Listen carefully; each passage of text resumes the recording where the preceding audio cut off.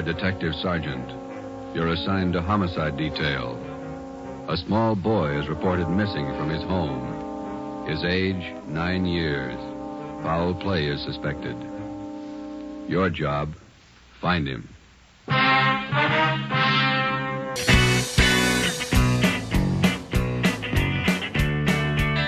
Hello, and welcome to Ramjack and the Festival of the Doomstalking. Hello, everyone. I'm Alex, and joining me today for Ramjack is our good friend and our co-host, Brad.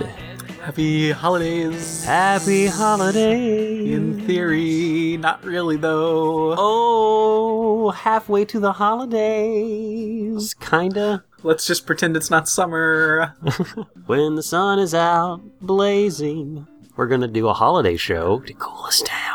I need everyone to go get your cool change from the freezer. I know you've got 5 on tap, just like there. Go grab one. Now I imagine having like a little, almost like this equivalent to a key holder thing that you just have inside of your freezer. You put your chains on, you take a chain, leave a chain, and then you'll always have cold chains. I think I need to do that. I think that's what all of us need to do. Huh. Get a key holder. I need a chain compartment in my little mini fridge here. You do. Just pop that in there. But the sound strategy, Brad, is you take a chain and you leave.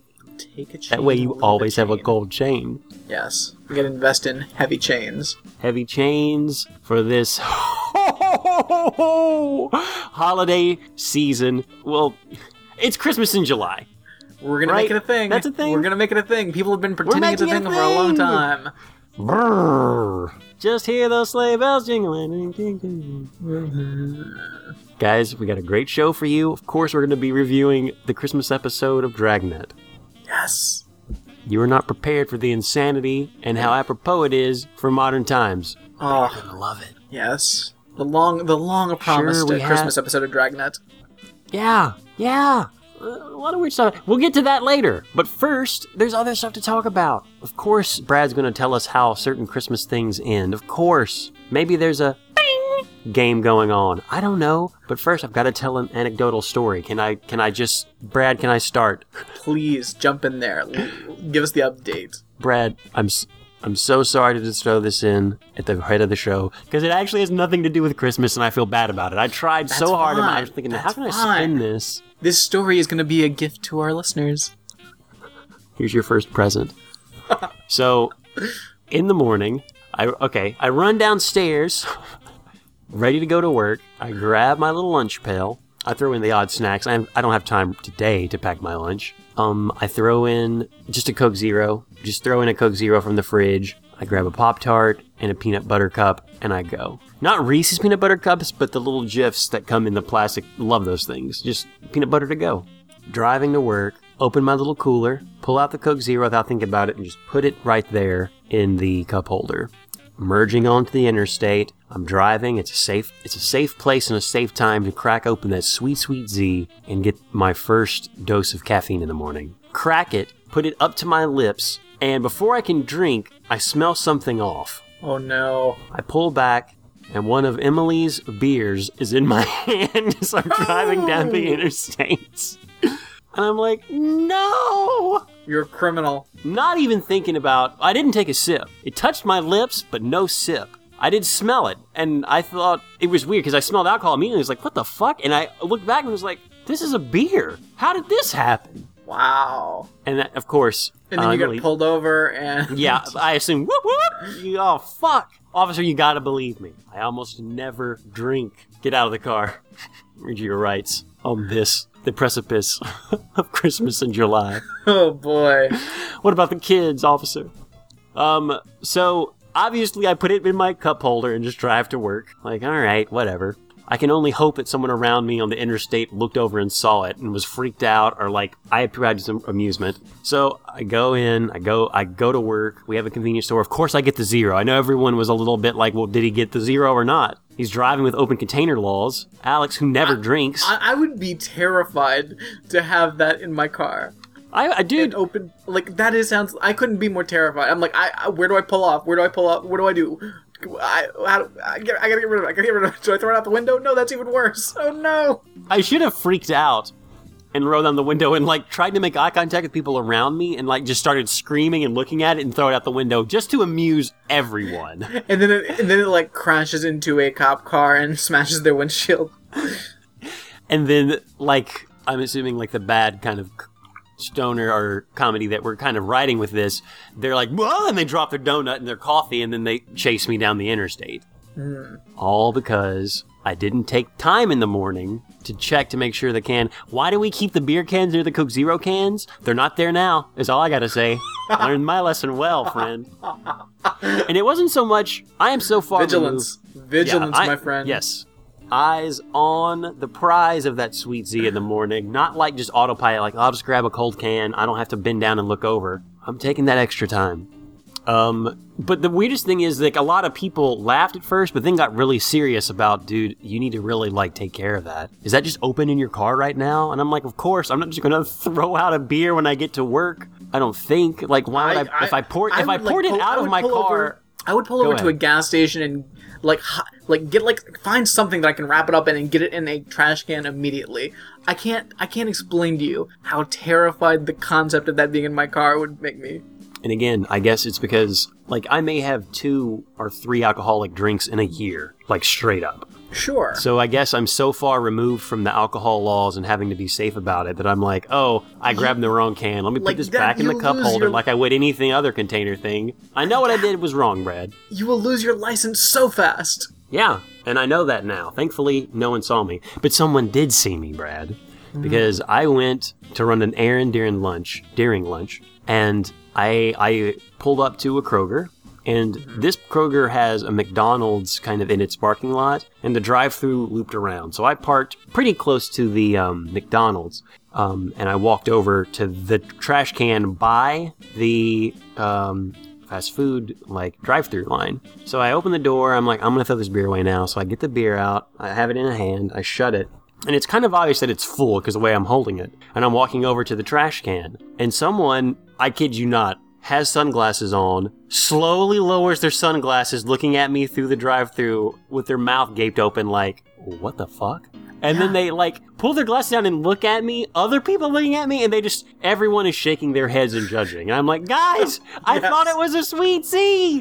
I'm sorry! I'm not drinking! Oh, God, that's a nightmare. Just, like, shaking their heads like, oh, you son of a bitch. You I don't drink! Bitch. Alex, how dare you? I didn't have a sip! This is throwing me... but I didn't... In my mind, I don't know if it was because the beer was full and I was wasting a beer. But this could have been an alcoholic. I don't know. Alex, we're going to have a fucking intervention. Like, listen... Look, I know. One is too many. You were there. You were there at my house the night we got the news that my cousin got killed by a drunk driver. You were there. True.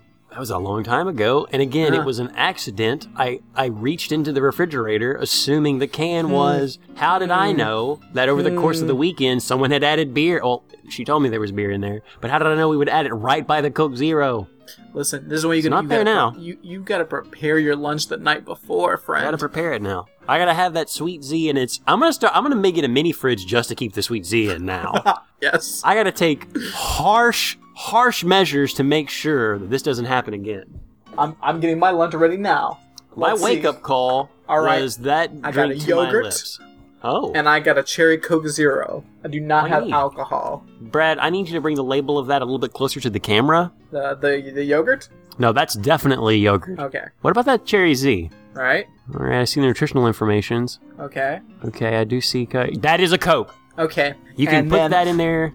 And then I'll just get my bran flakes here. Wait a minute. Whoa, red alert. Guys, Brad just put something that's definitely not a bran flakes box. It's a blue bottle. Oh, no. That's not... Oh, what did I do? Oh, no! Brad. I confused my bran flakes with vodka again.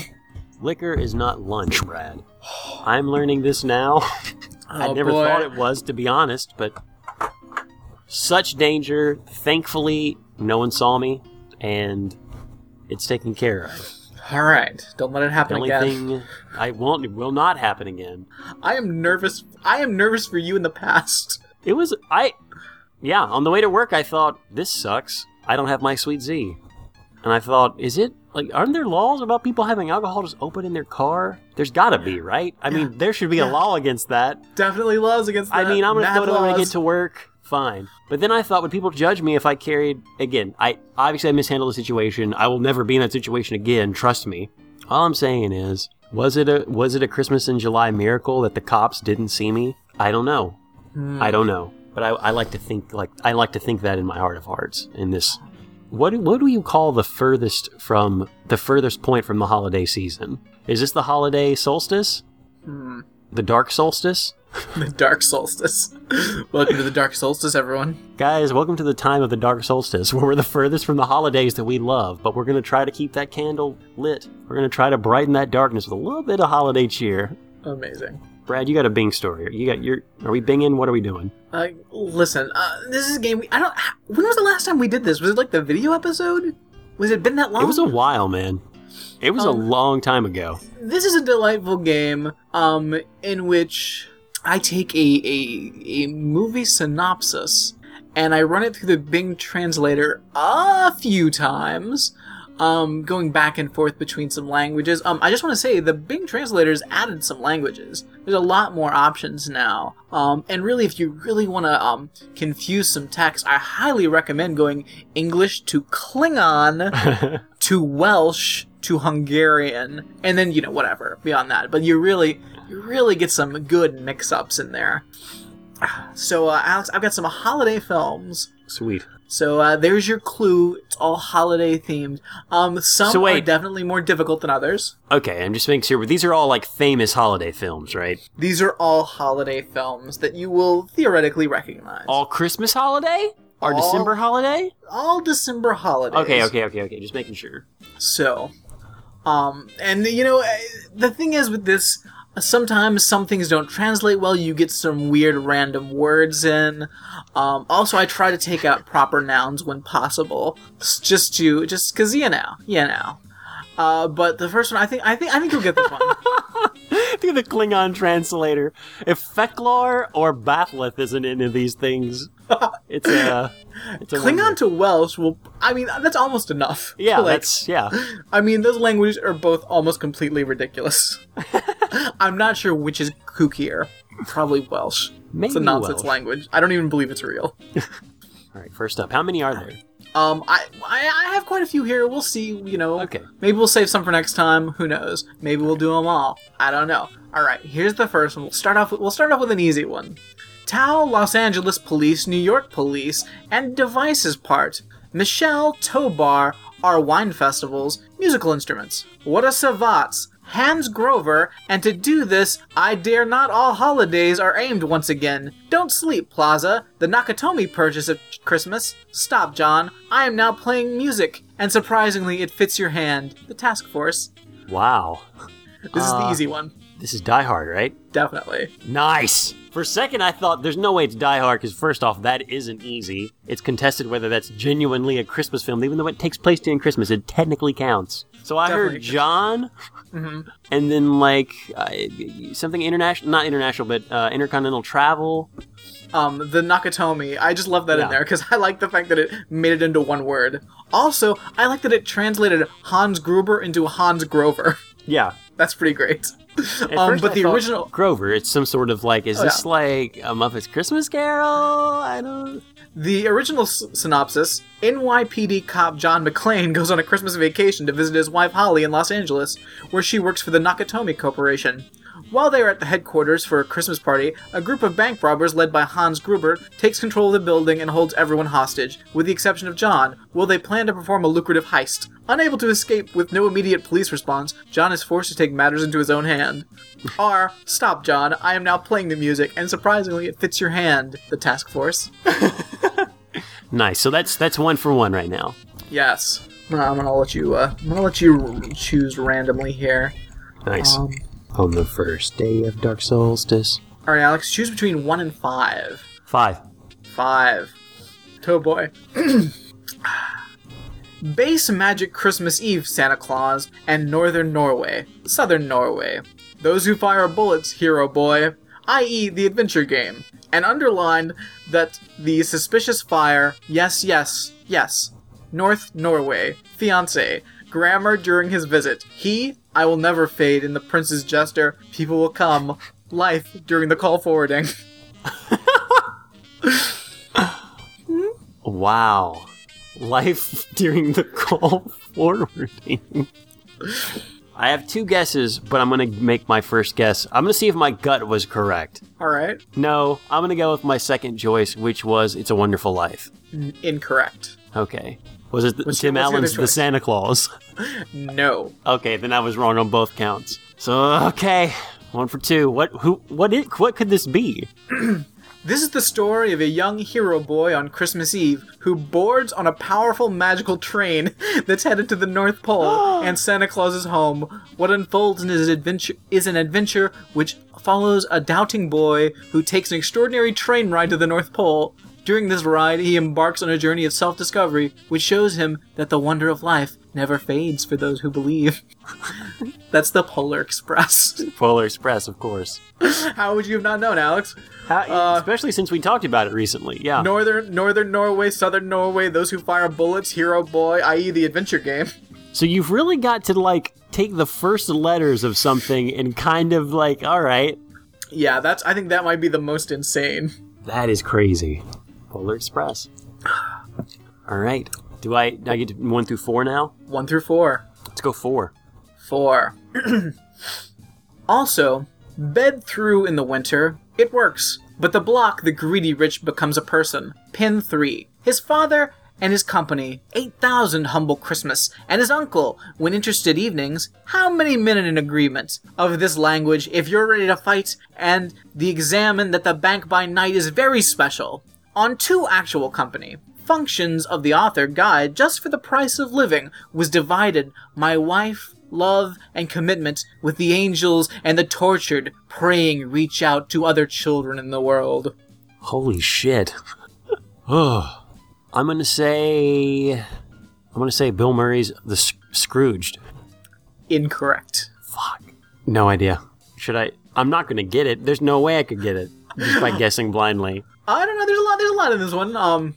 Also, bed through in the winter, it works. But the block, the greedy rich becomes a person. Pin 3. His father and his company, 8,000. Humble Christmas, and his uncle when interested evenings. How many men in agreement of this language? If you're ready to fight, and the examine that the bank by night in very special on 2 actual company. Functions of the author, guide just for the price of living, was divided, my wife, love, and commitment, with the angels, and when tortured, praying reach out to other children in the world. Is this A Wonderful Life? Yes! Okay. I didn't get it on the first one, though, so it doesn't count. See, I thought Wonderful Life, but I was like, I don't know. I think Brad's going to try to throw a curveball, and the only thing I can think of is, maybe it's a play on Scrooge, which I guess... So I was like, well, he's not going to do it. Okay. I should have went with my gut. Should have went with my gut. Should have went with your gut. I can still pull through this. I can still pull through this. I got 1 for 3. I'm going to go with 2 this time. I'm split it down the middle. All right. This is a holiday film. A holiday film. West Monster Green Kingston Waterfalls. Easy of 200 basis. The dependent time. I have caught her rifle. Shari Madness. Avior our darkness. Hormone therapy. In hormone therapy, by the way, is in parentheses. Our darkness, hormone therapy, in your food, and have water to the outsider. Handle Midnight, Rota, and you, Pet Guishiri's Normandy Valley, and 2 of his Rockwell in the designated Chestnuts, who dies. Crits TV technology to infect our friend. We have to. I am master name, turned, and all belong to the light. I know nothing. You can only house is impasse. That one is so insane, I did a second take. But do you have any guesses at all? The only guess I would have isn't actually a holiday movie, and that scares me. So I know it's wrong. I can't even. What is it? I can't. I'm not going to say it because it means that it locks it in. I'll say it after I make a guess. It won't count. This one doesn't count because this one's insane. I still want a chance to guess, but I'll say at first I thought Frank Herbert's Dune, obviously. Okay. Obviously, Dune. All right. Now let me read you a slightly less insane version. Okay. Wait. Okay, go ahead. The Waterfalls West Kingston Green monster for your pet is easy, and their rights on the basis of time-dependent behavior of Teller shows crazy scary. There is no water hormone therapy, and avoid eating. And at dawn, interesting the chaos and destruction of Normandy, Rockwell City. When he broke Fritz TV technology, before I call you master, turn on all the lights and always, because you never know, it might just be Home Imp. Oh, Gremlins. Yes. Got it! I'm counting it! Nice. 2 for 4. Oh. The thing is with this game, and it is hard, but it is a challenge because it's there. It Yeah. is there. Little things like, don't eat. Duh. Immediately I was like, Gremlins. Obviously that's Gremlins. Can I do... this hormone therapy blows my mind. Yeah. Okay, because the original, blah, blah, blah, 3 simple rules. No water, violated. No food after midnight, violated. And no bright light. Somehow becomes, there is no water, hormone therapy, and avoid eating. And at dawn, interesting the chaos and destruction. Like, what? Once I really thought about that one, thank you for letting me take a wild guess. That didn't count. That was just stupid speculation, but Yes. that was Gremlins. Okay. I'm gonna go for 1 this time. 1, okay. Because we want to repair the Qian Ma, but the author and the city of New York he spoke of truth, and the basis for a much older apple. Hang similar mold of maker of, only a lonely heart. Time, planning, the vacation of the Queen. New York, and Harry, Rob, monitoring of these bad. Morrow, silver, can get wet. I insert a different battery, and it is a wasp trap. Give it to me again.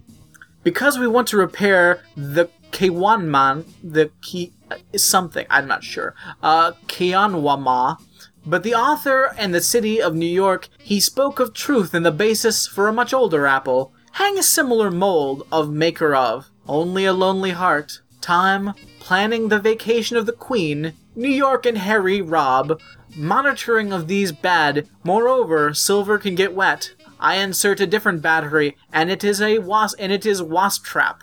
Oh man, I really have no idea.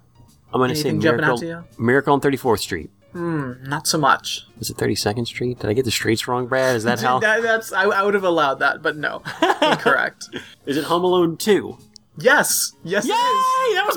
That was my first fucking guess, and I was like, it can't be Home Alone 2. It's gotta It be a is. trick. It's gotta be a trick. And okay, I get it. I guess if we were playing, if you can get around it in 3 guesses, that'd be a little easier, and then I would be, higher up. Yeah, I was like, it's gotta be Home Alone 2, but I thought, no, I'm psyching myself out with these.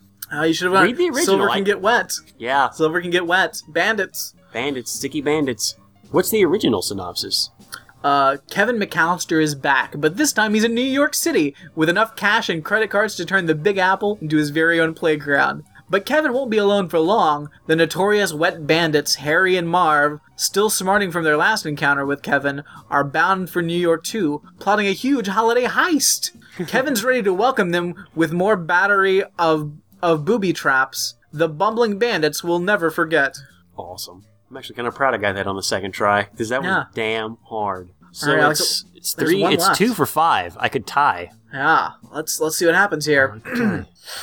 Their agenda are Alabama, and his son and Langston Carrots. Son's visit, but when the real estate to pay, I think, Naidu, TV action hero and his life, his son, Bocob Lung, something that translated crazy. Molly, seller, May Your Holiday, Christmas turbine, name, like, and grandfather, and she knows is the name of the turbine. March triggered our entertainment, count of belonging, and pain research. Is it Jingle All the Way? Yes. Yes! Nice! What kind of weird... Because the thing about... I'm beginning to wonder if there's some kind of weird, subliminal... because obviously something is getting through-ish. Mm-hmm. Turbine was the big one for me, I think. Yeah. But before that, I was guessing, and I was thinking, what movies would Brad put in here? All right. yeah. Something about a sun. Okay. Turbine. And it started to make more sense. I was like, oh, it's got to be Jingle All the Way. Yeah. I come on. Had to. Nice. Wow, Nice tied. work. Tied it up. Dang, that's a fun game, friend. Indeed. We'll have to do it again soon. Hell yeah. I mean, there's lots of holiday movies, so maybe we'll do it on the next one. Definitely. How did you guys fare at home? Don't say it out loud. Call us or get online and tell us what's up. Nice. Brad, I have a quasi game for you. Ooh, a quasi game. And that is the game. How does it end? I need you to tell me how it ends, Brad. Okay. Now, I have with me... Presents. It ends in holiday cheer. It ends in a character arc that has someone a little changed from when they first started things out. Oh my god! No, I have a few situations I'm going to set up for you, and I want you to tell me how they end. And this is the holiday edition, or the Black Solstice edition of How Does It End? All right. So, Brad, okay, it's about a week and a half before Christmas. You've got to get some toys for the children in your life. Is this How Does It End, or is this the Situation Room? I'm very confused right now. Well, I don't know how you want to spin it. I just want to make sure I'm playing the right game. They're two very different games. True. You know what? I guess this isn't How Does It End so much as it is the Situation Room. In which case, I guess they could go either way because they're kind of similar. But one, I give you a premise and then you complete it for me. But this is kind of a mixture. This may be a new game because there is. I mean, you're going to tell me How Does It End room. This is the How Does It End room.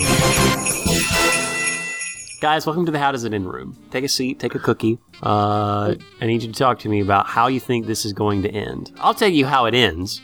Oh boy, I'm very confused. But I want you to give a stab at what you think will happen next. All right. So I'm not sure. Should we play the update music? Yes. Okay, we'll do that.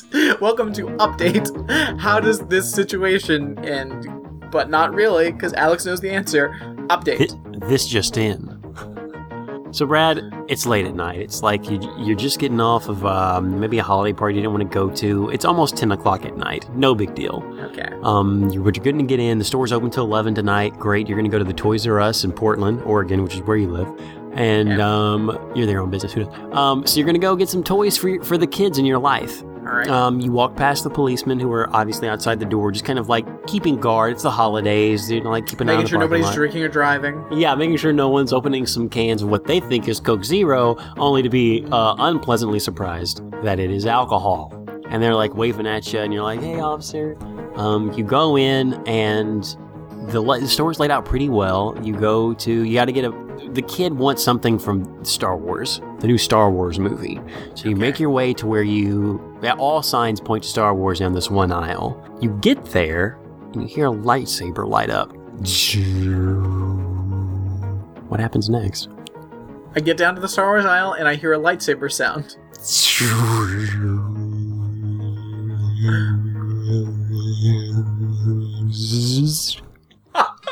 I was just wondering how long you would do that. What happens next?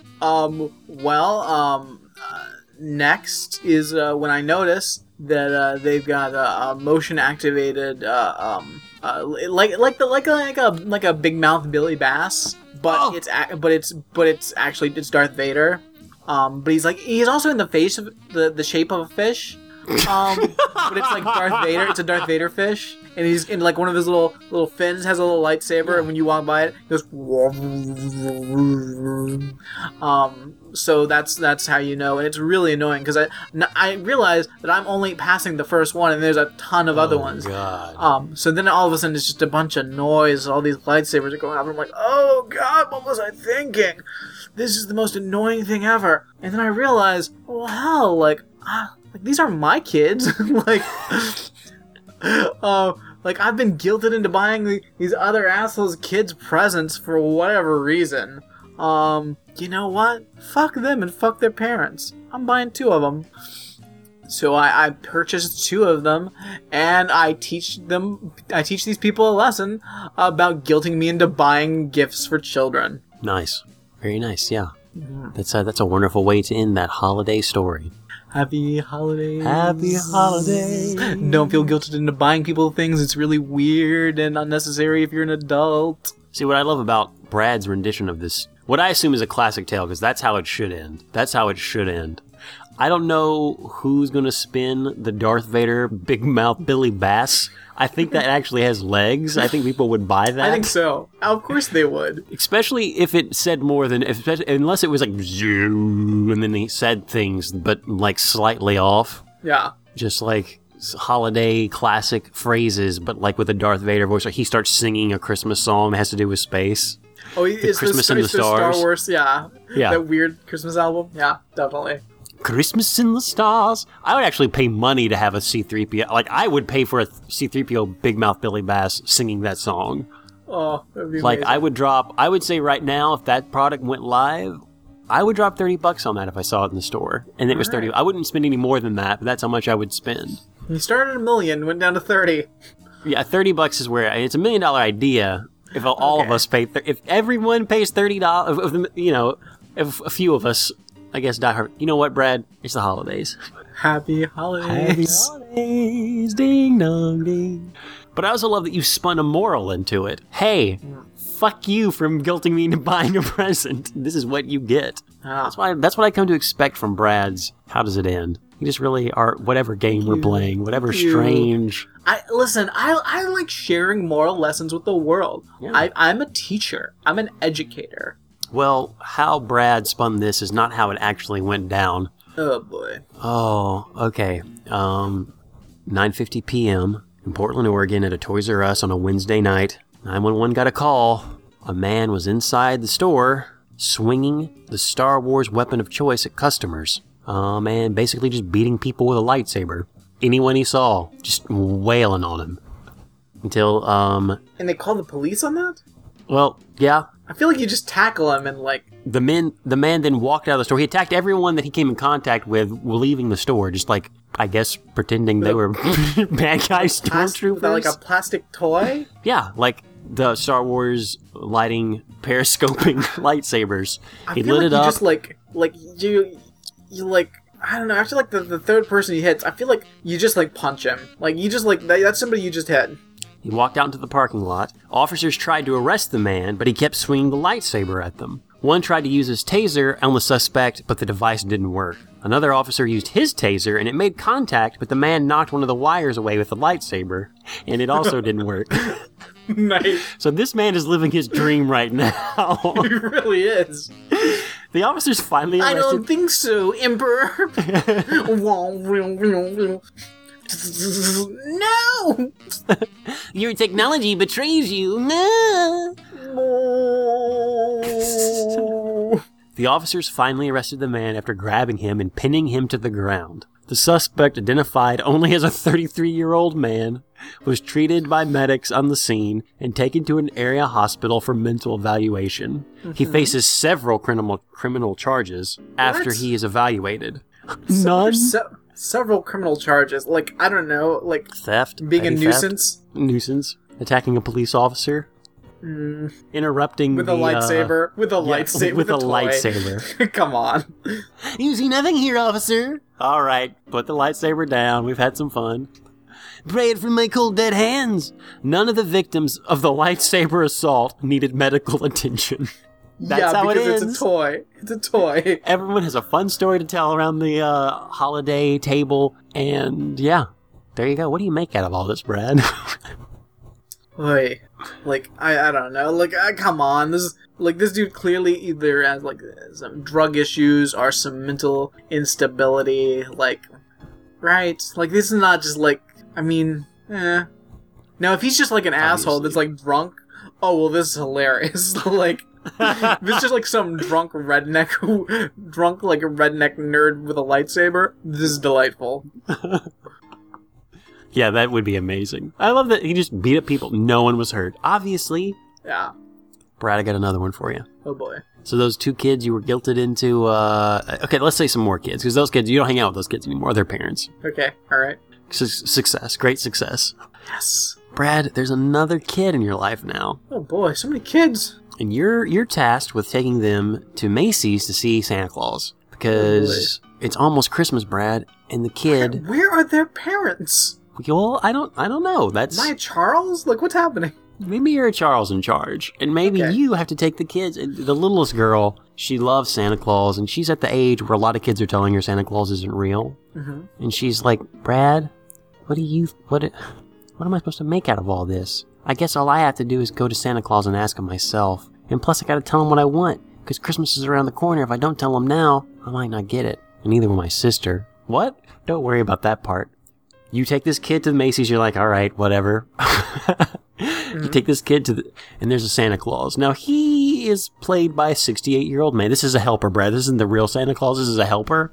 Okay. This is a Santa Claus helper. He's 68 years old. He's been doing this in San Francisco. You're in San Fran, by the way. You love the West Coast now. He's been doing this for about 20 years. You guys come up. She's like nervous. You wait in line for about 15 minutes, let's say. Okay. All right. At this point, you've taken out your phone or you start playing games or checking your sites. Other people are doing this, but she is so invested in this, Brad, that she's not. She's just eyes on Santa Claus, questioning, is it real? What is real? What do I believe? What should I believe? She gets up there, and Santa Claus is old as fuck. Oh, hey there, little girl. Come sit on Santa's lap. Oh, I see. There's your company. Is this your dad? No, that's my Brad. Your what? That's my Brad. Okay. Hey, does Brad like jokes? And that's where you take it, Brad. Wait. What? But I don't even understand this question. Brad, you've waited in line for 15 minutes. This little girl. Santa Claus asked me if I like jokes. Well, first he's questioning why this girl's Brad. He's not sure about that. It doesn't matter. He's like, it takes all. Look, I see a lot. I've been doing this for 20 years. He looks at you and says, "Do you like jokes?" I say, maybe, old man, maybe. What of it? You gotta tell me how that ends. I mean, that's the setup. Right. That's the setup. Okay. I took you up to the point where he asked if you like jokes, and I need you to tell me how it ends. Okay, all right. I'm sorry. I'm still working out the rules of this new exciting game. I didn't realize I was expected to respond to a situation and create a punchline for it. So he asks me if I like jokes. I say, I don't know, old man. What do you got? And then he starts telling some joke, and I'm like, that's stupid. It's a garbage joke, old man. Listen, how about you go back to delivering presents or whatever, and leave the delivering punchlines to professional comedians. And then he's like, what the fuck did you just say to me? And I said, you heard me, Santa Claus. You want to make something of it? And then the girl starts crying, and I'm like, listen, I'm sorry. Maybe, listen, if you didn't want to get into this situation, you should have had your parents bring you. All right? Now look, Santa Claus. You want to keep talking shit with your shitty jokes? And then Santa Claus is like, I will fucking kick your ass. I'm like, excuse me? You're fucking Santa Claus. You can't be promoting violence in front of all these children. That's morally wrong. And then Santa Claus gets fired, and all these kids cry. And I feel no regret, because he told a shitty joke. Listen, he's the one offering to tell jokes. You shouldn't tell. Listen, if you don't have a good joke, don't tell jokes.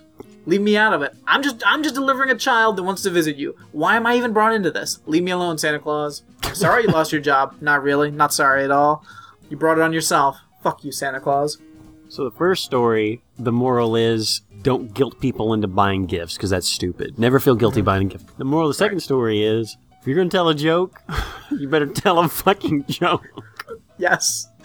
I agree with that. If somebody doesn't like your joke, you brought it on yourself. You were the one that said that invited yourself to tell a joke. I didn't say, Santa Claus, tell me a joke. Santa Claus was like, hey, do you like jokes? I'm like, whatever. The second you say, hey, have you heard this joke? Immediately you have put the mantle of comic or comedian on your shoulders, and you have to deliver. If you read the crowd you wrong, put your money down. Fuck you. You put your money on the table when you said, "Hey, do you like jokes?" Listen, if I win the hand, I win the hand. Yeah. I'm sorry that you got a pair of twos. Is that how cards work? I don't know. That's kind of how poker's played, kinda. But that's a good lesson. If you're playing with twos, chill and maybe don't tell a joke. Think twice about telling a joke over poker. Good moral lesson. Also, talk to the children. Why are you talking to me? That's weird. Why are you... Talk to the children. They want to see you. I'm just here in line, trying to check my sites. Come on. Brad, I love how yours ended. And I'm going to be honest, it's not too far from how it actually ended. Yes! See, this game is kind of becoming its own... We're taking real-life situations, and Brad is turning them from, I guess, tragedies in a way, or weird things, into genuine classic Christmas stories. Happy holidays. Happy holidays. If there's not one of those little Christmas golden books of Santa Claus thought he was a comedian. Oh boy, he thinks there's a couple of comedians over here. It's a Time Changer reference. Then I don't know. Yeah, someone's dropping the ball. So, okay, let me tell you what really happened. Nowhere near as awesome as Brad's story. 68-year-old Macy's worker has been a popular Santa Claus impersonator, like Santa Claus, for 20 years. Lost his job. The start of a holiday season this year. Did he tell a racist joke? Did he tell a racist joke? He was telling inappropriate jokes. But he insists he's been telling these jokes for years without a problem. Oh boy. When I ask the older people who sit on my lap if they've been good, and they say yes, I say, gee, that's too bad, he explained. What? Then if they ask why Santa's so jolly, I joke that it's because I know where all the naughty boys and girls live. The retired caretaker continued to the San Francisco Chronicle. Everything was okay until this couple came in. I don't know why they reported me. I didn't think it was anything too, rude. He emphasized that he only jokes around grown-ups. He's Santa Claus. He's not around grown-ups. Yeah. He's always around children. That's kind of his thing. Well, it's not like we go to adult Santa Claus. Yeah, well, here's the thing that's a little weird about this story and why I decided to bring it up, because I know you could put an awesome spin on it, was that why are adults sitting on Santa Claus's lap? Like, how is he ever in the situation to fucking tell this, like, his, I guess, quasi-veiled sexual jokes or references to anyone? Like, why are adults like, let me sit on Santa's lap? No, right?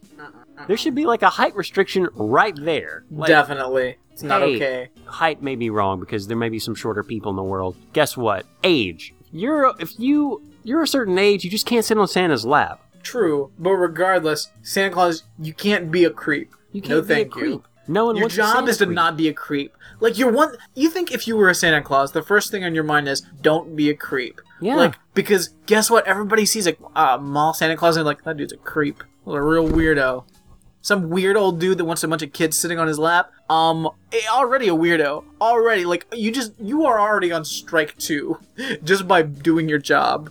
Like, you can't mess up. You can't get caught slipping when you're on Santa's throne. Why does Santa sit on the throne? When your career is mall Santa Claus, you already have 2 strikes if you've done everything right. Just one fuck up. Out. Here's my permanent record. Here is my, I've never... Santa Claus is driving to work and he grabs his Coke Zero and wait a minute, fired. Apparently everyone at this Macy's was really upset because this guy's been doing it for 20 years. There's been kids who bring their kids to him now that their parents brought them to this Santa Claus, and now they fired him just straight up. As they should have. As they should have. But now everyone's upset about it. Too bad. There's a million old dudes that are okay being creeps that aren't this creepy. It's just lame. This guy got too comfortable. He got too comfortable being Santa Claus. Like, I've been doing this for 20 years. I can say whatever the fuck I want. No, you can't, Santa Claus. Fuck you. Your stupid creep jokes. I can't think of anything. You said something about we don't have adult Santa Claus, and I'm glad we don't, but that's a thing. That's like some sort of weird thing at an office party. Someone's going to be adult Santa Claus. All that weird. That's gross. That's lame. Nope. Brad, I got one more for you. Okay. So I need you to put a positive, awesome holiday spin. Well, maybe not positive, whatever you feel like. A holiday spin on this tale to bring it up to a classic. Brad, you find yourself in Canada. That girl no longer the girl in the other story no longer believes in Santa Claus or anything. She's never gonna get she's never gonna let anyone get the upper hand again and trying to trick her. She's better for it. But now you're the Brad or Charles or whoever you are in Ontario. Okay. Kingston, Ontario, to be specific. Okay. And it's time for the Santa. It's time for the Santa Claus parade. Hey, parades. Well, guess what? You got to take the kids that you've been charged with yet again. I don't think any. Is there any Christmas tale that doesn't have kids in it? All of them do. Obviously, because I guess children they weren't always the focal point of Christmas. Pre-commercialism, I don't really think... But then Christmas wasn't even the point of... nobody cared. It was just a thing. I say all this to justify, Brad. This is why children are in every one of these stories. All right. There's a reason, and that's because of the holiday spirit. Brad, so you have to take them to this Santa Claus parade in Canada. Whatever. You're sitting there. It's a little cold. I'm gonna be honest with you, because it's Canada and it's the winter. And you're like, fuck. This is great. You're maybe you're even more chipper than normal. You're like, hey, maybe you're inspired to say hello to people like, hi. cry. Like, you got the kids hot chocolate. You went into Starbucks really quick. Yeah, it's not boosting stars. What is it? Star dashing? I've been doing some hardcore star dashing. You've been dashing so much that you're not only... Drinks are on you tonight at Starbucks, and everyone's like, yay! Because you're filled with the Christmas spirit. You got the one kid up on your shoulder. You got the other kid just like Ryan Rennie, just like, you know what? This is awesome. You guys are ready to see this. You get a nice place right up front. On the sidewalk in a prime area to start this Santa Claus parade, and you couldn't be better. You couldn't be feeling better. Now, the parade's going to start pretty soon, Brad. It's around 6 p.m., and the only thing that can really ruin this for you is what you hear. Out of the crisp, awesome jolliness of the holiday, like all the holiday music, all the people talking, these kids that are with you asking cool questions because they're awesome kids, you hear a child start to cry. And you're like, what the fuck? And you hear another kid start to cry. And you look around, and you notice someone whispering into the ear of a child, and then them crying. How does it end? Well, I noticed this person is whispering into these children's ears and upsetting them, clearly. And what would be the most upsetting thing at your Christmas Santa Claus parade? It's Larry the fucking Cable Guy. Yes, quite true. I can't think of anything else that would be worse. Like, listen, everyone's here just trying to enjoy a nice time, and then this, like, disgusting, obese monster with his sleeves cut off, like, it's cold, have some sleeves, what's your fucking deal? He's wearing jean shorts. Ugh. Like, fucking sneakers with some white socks, like, he looks disgusting. He's Larry the Cable Guy. And he's going up to all these kids, and, what is he saying to these kids? He's like, hey, I'm Larry the fucking Cable Guy. Cool. You like Christmas? You know what's better than Christmas? Larry the Cable Guy. And these kids are confused because they're Canadian. They don't know who this weird, gross person is with this terrifying... They don't even understand the words he's saying because it just sounds like herda-hatta to them. And they're just very upset because he's disgusting. And also, he's got, like, hot, gross breath because it's, like, Larry the Cable Guy. Like, he's been eating, like, Funyuns for, like, 5 hours. Like, Funyuns and, like, Hawaiian Punch. Like, it's disgusting. It's absolutely disgusting. So, really, it's not even what he's saying. They're confused because they don't know what he's saying. But also, this disgusting breath is coming at them. And it's very upsetting. But luckily, someone's gonna stop this, and that's fucking Turbo Man. And by Turbo Man, I mean Arnold Schwarzenegger, in a unlikely jetpack costume. Because fucking Schwarzenegger, who is Schwarzenegger, by the way, yes, he's actually wearing a real life Turbo Man costume, like in the movie that actually works, because that's a real thing, if you didn't know. What? But he's come to kick Larry the Cable Guy's ass for making Jingle All the Way 2 and making such a shitty movie. By the way, Jingle All the Way 2 is garbage. Not even, like, funny garbage. Not even, like, it's really bad garbage. Like, it's just garbage. It's not worth the time. You might as well watch Campin' Buddies. Larry the Cable Guy is in Jingle All the Way 2? Yeah. Does he play the hero? Yeah. Fuck the people who made that movie. Yeah, absolutely. Now, Kindergarten Cop 2, different story. It's practically the same movie, but it's Dolph Lundgren, so it's okay. But Arnold Schwarzenegger, with a working jetpack, grabs Larry the Cable Guy and takes him into orbit and, like, throws him out into space. Wow. Where he dies in the vacuum of space. And Schwarzenegger, of course, can breathe in space because he has Batman powers. And that's how it ends. Schwarzenegger is a hero, and you and those kids get to enjoy the Christmas Day parade. Yeah. And your kids don't even get to cry. They don't have to, because you protect them from Larry the Cable Guy. Now, Sinbad does come out and, like, do some, like, jokes that are not that good, and, like, honestly, it's a real, almost about to be a Santa Claus situation, but then the parade moves on, so it's okay. Sinbad, we just learned in the other story, you say, hey, have you heard the one about, you got your comedian suit on, you better deliver. Oh boy, Sinbad. Harsh consequences for comedians, or anyone who presumes they're a comedian, from this point forward. And then somebody yells at him, hey Sinbad, do some Tae Bo! And then the parade moves on. It's pretty great. And then it just moves on. And a partridge in a pear tree. Nice, I like that, Brad. That's way better than what actually happened in Ontario. Larry the Cable Guy didn't die in Ontario? Die in orbit around Ontario, Brad. You'll okay. Don't As long as belittle he's what dead. Mr. Arnold As long as he's dead. Schwarzenegger did. How many catchphrases did he say? I mean, at this point, does Arnold just walk around and just say every line from his movies? Because that's okay. That's more than fine. That's all what we want. That's all we want.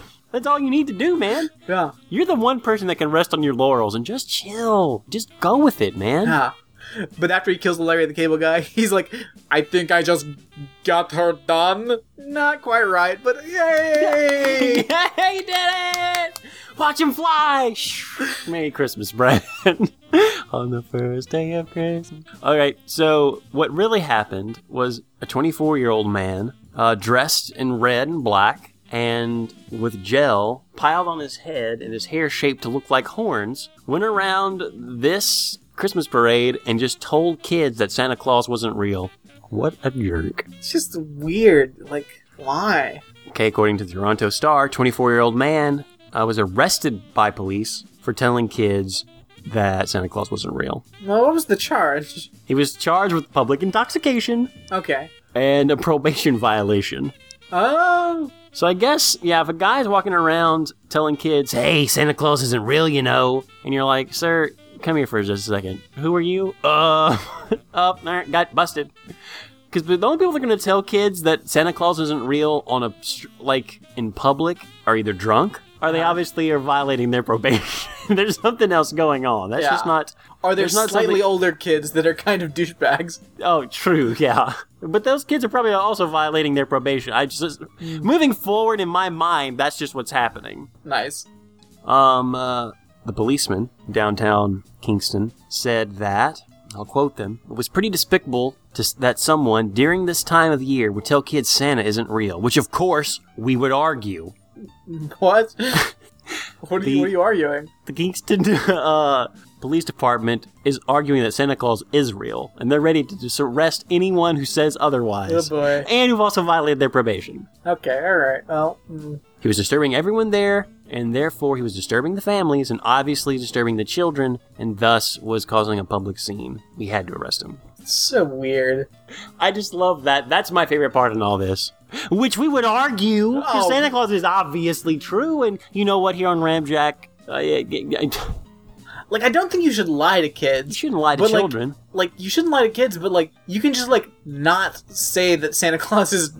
You can just, like, ignore it, because, like, kids are gonna pick up Santa Claus through cultural osmosis. Like, you don't have to tell them that this is real. Like, they'll just believe it until they don't believe it anymore. Yeah. And then they say, hey, wait, Santa Claus is real? And you're like, no, of course not. Wait a minute, Brad, but, like, is he real or not?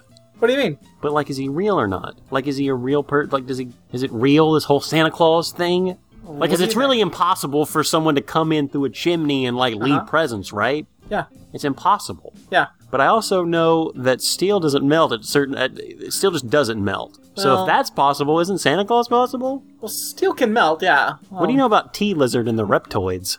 What? Oh, boy. Oh, boy. No, but you're right, Brad. Come on, kids will pick up on it on their own. But I do love that the police department in Kingston were just like, but hey, we are against that. But it sends a mixed message to kids, because when they get older and they're like, Santa Claus isn't real, are they going to be afraid to say that out loud, or the police Oh, men God. are going to arrest Listen, them? Don't the cops know, but I don't think Santa Claus is real. Oh, fuck!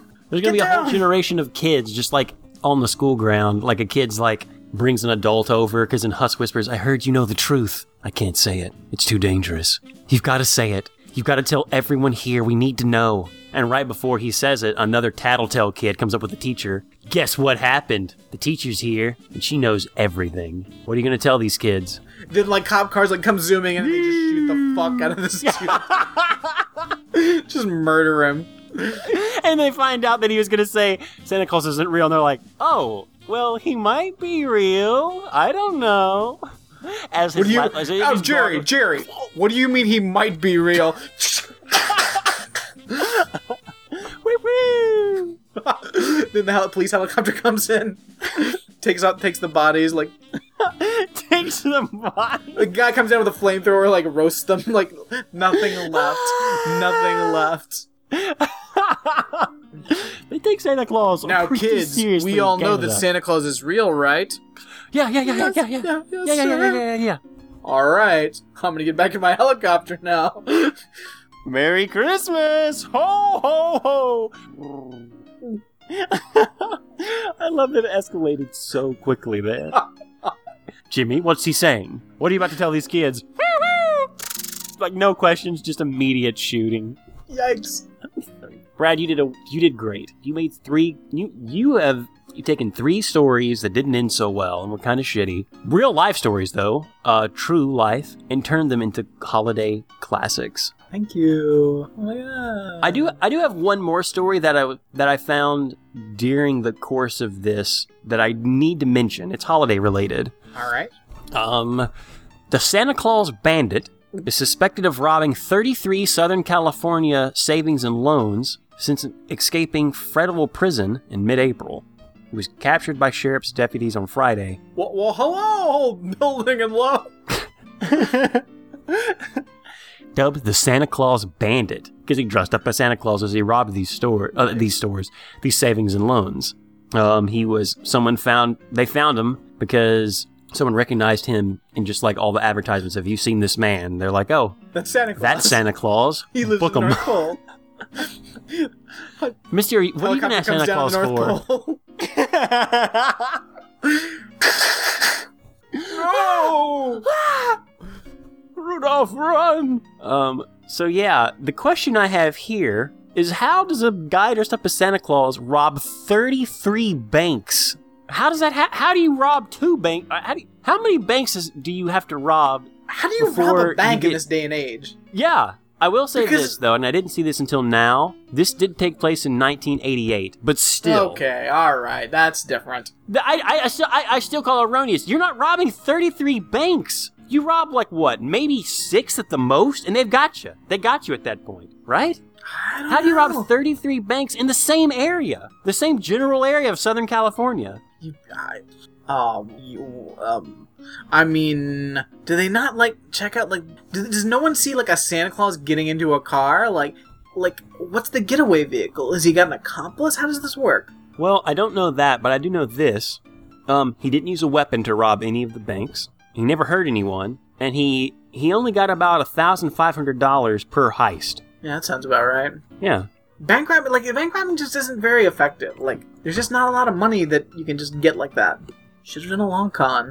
If he got that amount of money for 33 different places, for those who can do math fast in your head, you're right. It's close to $50,000. Yeah. But how does that even, again, maybe I just don't know a lot about bank robbery, but it seems impossible to me that you would be able to rob 33 banks. Just, even with, like, armed to the hilt, like, old-fashioned, classic way, like, did he saunter in? It's like, ho, ho, ho, give me all your money, but seriously, give me money. It's 88, so there's not as many, like, cameras, there's not as many means of tracking, like, stuff. Like, I just, like... But you think there would be more witnesses that would be like, yeah, I saw a Santa Claus get into, whatever kind of car. I saw a Santa Claus get into a white Impala. Like... You think you would notice a Santa Claus.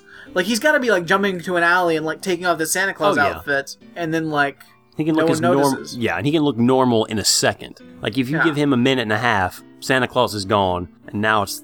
But you think if you saw a Santa Claus running out of a bank, you would, like, keep an eye out. Like, what's up with Santa Claus? That's weird. How are there not more witnesses? Because all it takes is, like, spotting the getaway vehicle. Yeah.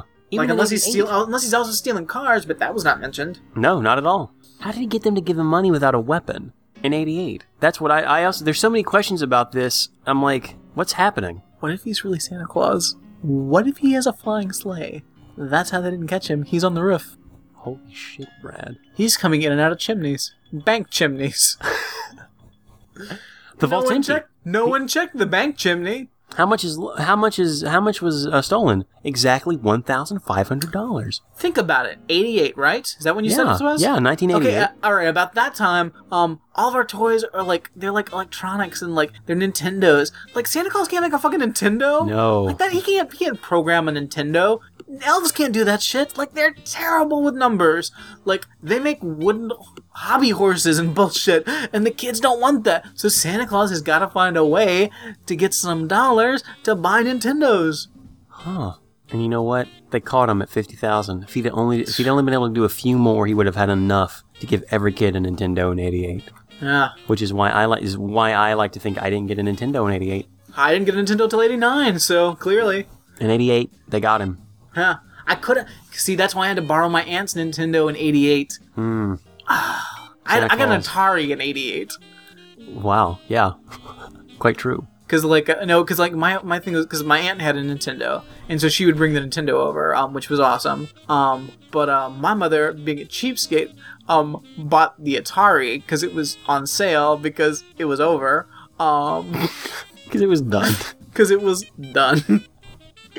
Wow, it's so crazy now to think. Joey has a 3DS, a tablet, all the gaming things he could possibly want. Wow. And we stride so hard. Santa Claus was thwarted of giving us our Nintendos in '88. He got you one in '89, but I like to think Santa Claus just goes on crime sprees to try to get money from '88 onward, or even the mid '80s, and that every year he was stopped until '93, which is when I got mine. 88 was the thing. He learned his lesson in 88. After that, he went to like big time, like Wall Street scandals. And that's what turned the corner. Petty crime. He went into jail, and there was a white-collar criminal in there, and then he started working with Santa Claus around 89, early 90s.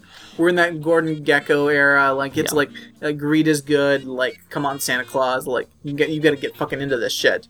Which begs the question: do you think Santa Claus supports Trump now? Because we can only assume that he's gotten to the point where Santa Claus is ranking in money. He's probably ranked. I wouldn't be surprised if you looked at the list, and he's in the top 50 of the most wealthy humans on Earth. Definitely. Top 50 of the most Trump wealthy. And Santa Claus are super tight. Yeah. Super tight. Kind of makes sense. Yeah. Santa Claus is so obsessed with himself. I mean, now that he's out of his money, who do you think's bankrolling all these Santa Claus? How do you think Santa Claus took over Christmas from Jesus? Yeah. He was backed by money. Definitely. And the Coca-Cola Corporation. Yeah. Oh, Koch brothers. I know they're not related, but let's just pretend.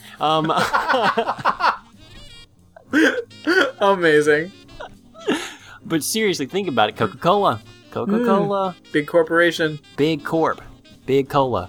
It makes sense now, what's crazy is if you look back at the speeches, Bernie Sanders has been calling out Santa Claus since the fucking 70s. Wow. Without change. Because he knows what's up. You know who else you know who may or may not have received campaign funds from Santa Claus, or old Saint Nick, or Uncle Nick as she likes to call him, Hillary Rodham Clinton. Oh, that might be wild speculation, she but I don't know. She gets money from everybody. And it would be hard to notice that. If all of a sudden you're looking through here Saint Nicholas, okay, weirdo. But Saint Nicholas has been giving hundreds of thousands of dollars to the right people that's going to keep him rich. This is, I think we cracked it. I think we cracked it right here, Brad. Story in '88. Now we have the full picture of Santa, Claus, and Christmas. By the way, happy holidays! Happy holidays! Sorry, I just popped onto Facebook for a second. And I just got barraged by crazy things. Oh no! A lot of stuff at once. I think Tom Selleck is asking for prayers, and I don't know what's happening. Why is Tom Selleck asking for prayers? I don't know. He's probably sick or something. I don't know. Let me just. How is that quick. The first thing in your feed of whatever you're looking at? Alex, look, I gotta tell you this because really my dead aunt's Chihuahua posted it. Oh, that makes sense. Yes. I think the Spectres are I think they like Tom Selleck. Oh. What's up, man? You can't just sigh like that and not tell me what's going on. All right. Hey, listen up, friend. We're just putting this in. This is going to stay in the podcast. Sweet. Tom Selleck has been one of the most beloved stars in Hollywood for decades, but even his most devoted fans will likely be shocked to learn of the heartbreaking journey he underwent that eventually led him to God. According to Q Political, a website no one's ever heard of, Selleck had already begun his acting career when he sacrificed everything to join the California National Guard in the 160th Infantry Regiment and serve from 67 to 73 during the height of the Vietnam War. Alright, when you say he sacrificed everything to join the National Guard, you mean he joined the National Guard so he wouldn't be fucking drafted in to be Swiss cheese for America, because that's what people did. So don't make it he made this huge sacrifice to join the National Guard. He made the choice, I'm going to join the National Guard or run away to Canada. He chose to join the National Guard. I think he made the wrong choice, but whatever. His years of service left an impression on him that he would never forget. I am a veteran. I'm proud of it. I was a sergeant in the U.S. Army Infantry National Guard Vietnam era. We're all brothers and sisters in that sense, Selleck once said. but not too Q political or whatever the fuck. Selleck was heartbroken to return to civilian life to find that his talent agency had fired him. Well, it's because you went off to, like, go join a shitty war. Like, you weren't there. You can't keep... That's what happens. You don't get to keep your job. Like, well, I guess you do, but it's because of weird laws. But whatever. For the next 11 years, he pursued acting by starring in 6 pilots for television that never amounted to anything. Despite his frustrations, Selleck never gave up, and he finally got his big break at the age of 35 with the hit show Magnum P.I. Oh, it's so hard being Tom Selleck. You got a hit show at the age of 35. I wish I could get a hit show at age 35. Yeah, seriously. Magnum P.I. made Selleck a household name and brought him unprecedented success. But when it finally ended, the star realized something was missing from his life. I just knew that if I wanted a family, which I was thinking seriously about at that point, that it was time at that point to move on, he recounted. As good as this business has been to me, that's not what life is about. Life is about more important things. This is what you say after you're, like, crazy rich and famous. Yeah. You know, we've all struggled as we get successful in this business to balance that. I certainly have. Shut up, Tom Selleck. Like, it's so fucking hard being Tom Selleck. I'm like the most famous mustache on the planet. Whatever. In 1987, Selleck married his beautiful wife, Jilly Joan Mack, worst name ever, Jilly Joan Mack, with whom he has one daughter. They now have been married for almost 30 years. That's Jilly Joan Mack, not him and his daughter. That sentence was just terribly constructed. Selleck has always been open about the fact that his godly values have gotten him through the tough times, interprets this website. I try very hard to conduct myself in an ethical way because that's important to my stability now. We're a culture that's so centered on the individual, Selleck complained. The culture says that basically nothing is more important than the way you feel. We're living in an age that celebrates unchecked impulses. We applaud Selleck for being a true man of God. Share if you support. Tom Selleck didn't say anything about Jizo or God anywhere in those quotes that were pulled from random places. All this article's done is make me think less of Tom Selleck. I don't think that's his fault. Yeah, it's not his fault at all.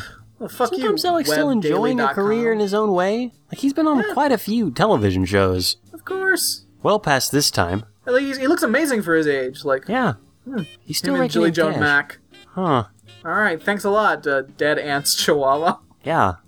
A story from beyond the grave. Apparently that's interesting. Wow. Alright. Tom Selleck. God, people write... how does stuff like that get on the internet? That's a useless, fake, dumb article. It doesn't mean anything. Like, there's a lot of quotes out of context to support a point that isn't really even a point. The point of the article is like, Tom Selleck is into God, and he's faithful. But not really. No. Like, that's a feel-good article without any feelings. I get the headline's all you need to feel good, I guess, if you're a Jizo yourself and you're like, okay, yeah, you know what, if Tom believes, I'm going to keep on believing too. Read the article. Well, I don't know if Tom believes, but the headline still makes me feel good. I guess. Stupid. Tom Selleck, clear your name. Tell these people what you really believe. But if it's Jizo stuff, just let the article lie. But if it's not, set it straight. My Dead Ants Chihuahua has a great recipe for a pineapple sunshine cake, if you're interested. Your Dead Ants Chihuahua. Also, there's an article, I wish I had known this about tick removal. I wish I had known this tick removal trick before I went camping. That's almost too on the nose about a dog, for a ghost dog's online blog presence. I wish I knew this about ticks before I die. I know I've mentioned this before, but like the Chihuahua's been dead longer than my aunt, surely. Yeah. I just want to clarify that for any new listeners. This isn't just my Dead Aunt's Chihuahua. This is my Dead Aunt's longer dead Chihuahua. Because I know she had that Chihuahua when I was in the 7th grade. So yeah. And it is presently scouring the internet and has found an awesome pineapple recipe. We can't. It's probably read the Tom Selleck article, but it also wants to share tick facts with you that it would have found useful in life. Oh. I mean, happy fucking holidays, ladies and gentlemen. Happy holidays. Oh, fuck. Friends, it's that super special time of the year where we check in with Joe Friday on Dragnet.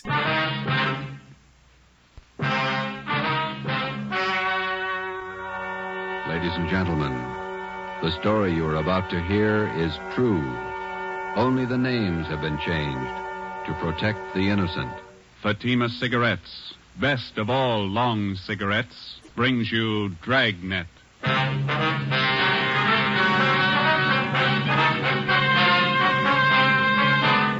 Guys, every time we summarize anything on this show, be it a television show or a movie, we try to condense its story down to its raw elements and as close to a minute in the retelling as possible. If you go over, you forgot something. If you're horrendously under, which is 55 seconds, then you're a chump. If you can get between 55 to a minute, you win. You're a good guy. You're pretty good at this. If you get it in a minute, you're Braveheart.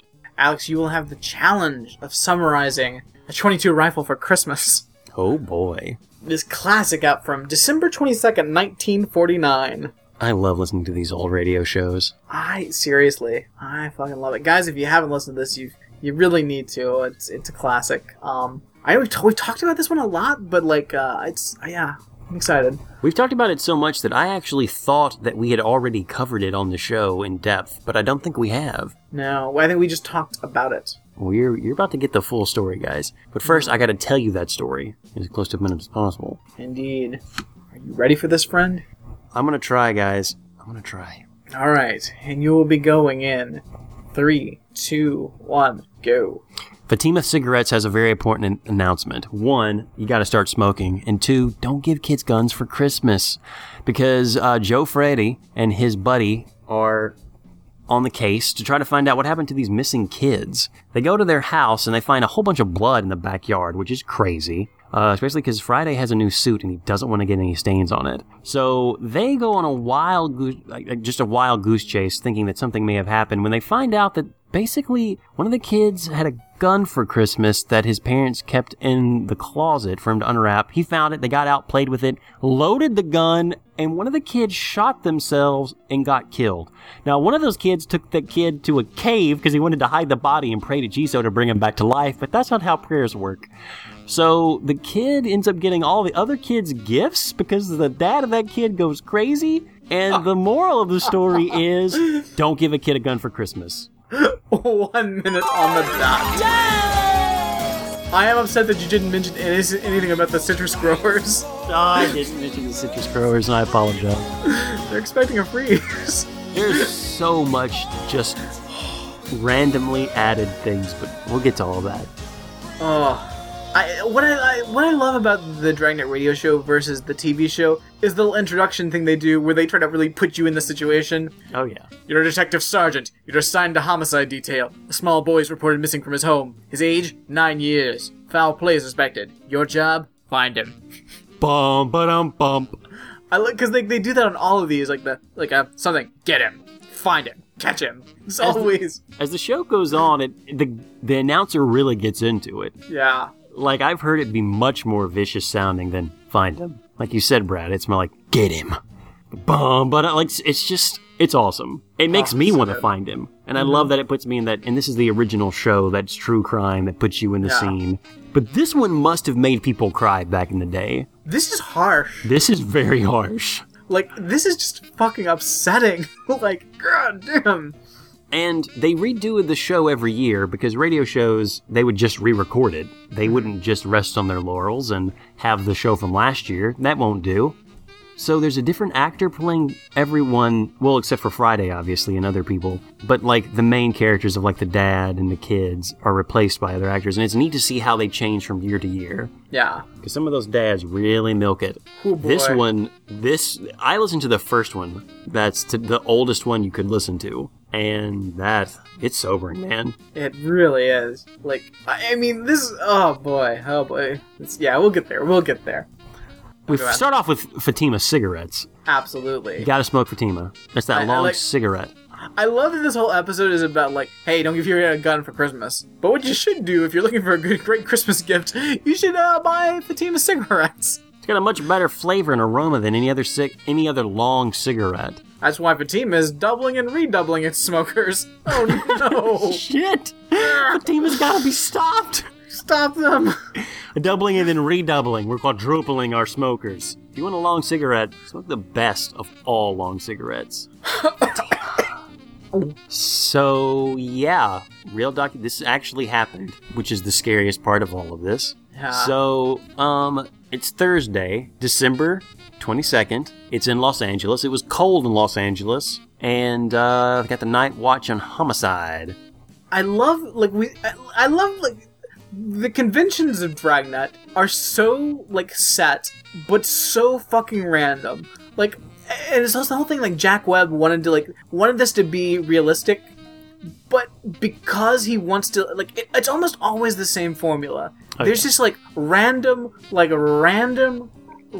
most random chatter that's just going on until something happens. But it's always the same. But unlike other story, or I guess, I'm not going to say good storytelling, because this is just a different type of storytelling, where you use dialogue to kind of, I guess, establish character in a way. This isn't doing that. No. It's small talk. And it's intentionally small talk. It's realistic small talk, so that you feel more like this is really happening, which I love. But it's so formulaic, and every episode of Dragnet's pretty much the same. So it's Joe Friday, or Friday as he often says, and his partner, which it's not Gannon from the TV show. It's Ben Romero, who has a Texas accent. And they're talking Joe Fry's talking about his mother's still got a cold or something. His partner's oh, is that a new suit you got on? Yeah, Ma figured I needed one. Alright. That is the only thing we get about Joe during these, is that his mother is always on his case. He's got to get married. He's got to look sharp. Yeah, this whole thing where he's showing off the suit, and his partner makes him turn around so he can check the fit of it. It is weird. Ben, what's up? Someone's got a cold, his mom's got the cold. Yeah, but that's the line that's that a new suit. Let me see it. Sound of Joe stepping around. Oh yeah, that's a nice shade of blue. Hey, where'd you get it? Hey, turn around. He says turn around. Ben, I wish you'd stop sexually harassing me, please. I'm your partner, alright? I love the joke, but it's so dryly delivered, alright? And then you hear Ben say, oh yeah, that's a good fit. And then we start. Then it's okay, guys, you stop it, you two. We got a case to solve. I do appreciate Jack Webb wanting. Again, he's trying to create realism. He's trying to create fucking kitchen sink realism through this random everyday chatter. But it's so specifically random, and it's so scripted. That's the other thing about Dragnet. It's so scripted. You feel if you had two, maybe more comfortable performers, they could just improvise some random chatter. But, Jack Webb is no, this is gonna be fucking written out. And I love it. Oh yeah, it's amazing. So, ring-a-ding-ding, we get a call from dispatch. Hey, you gotta get down there. There's someone, we're trying to track down a 9-year-old boy. A kid's been missing. There's a suspicion of foul play. He's been gone for about 2 hours, and it looks like a job for homicide, Brad. Why, you ask? Even though you didn't ask. Because there's blood all over the backyard. Ugh. So the mother was out Christmas shopping, and she left her 9-year-old home alone for a few hours. Which is something you could only do back during this time period. I was alone at 9 years old for a few, all the time. Could you read at 9? Is that when you go into 3rd grade? Oh boy. I mean, 9 years old? You're still in a stroller. What are you talking about? Couldn't stop laughing or listen to that episode again. I was like, Alex.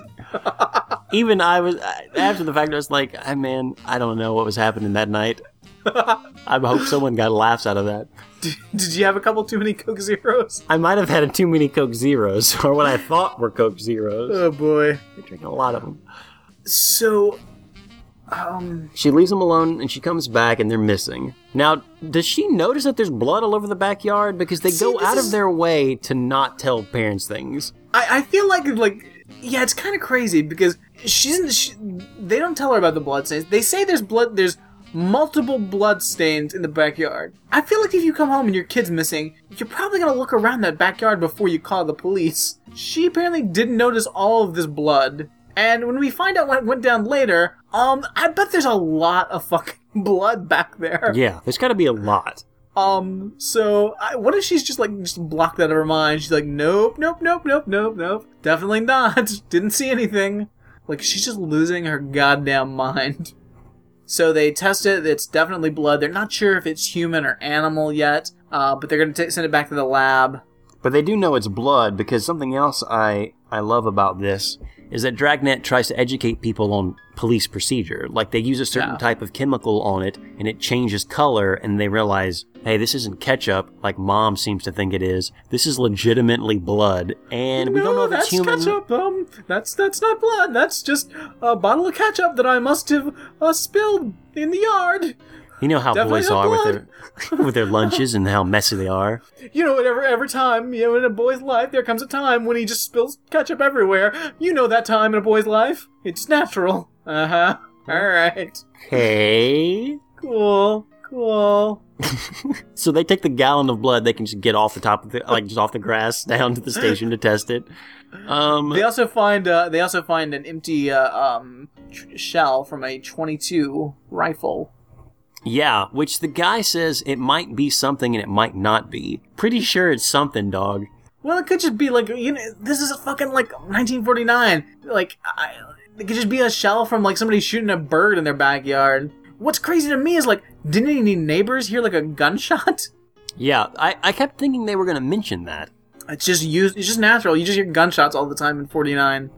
Yeah, I mean, I guess, because they also say the blood looks fresh, which I think is a weird... Of course the blood's fresh, right? You wouldn't mention it if it was... Well, I guess you'd mention if there was a presence of blood regardless. But look, hey, we got fresh blood, so it must be related to these kids. If there was just normal blood, we would have said it was something else, obviously, but... Oh, this blood's been back...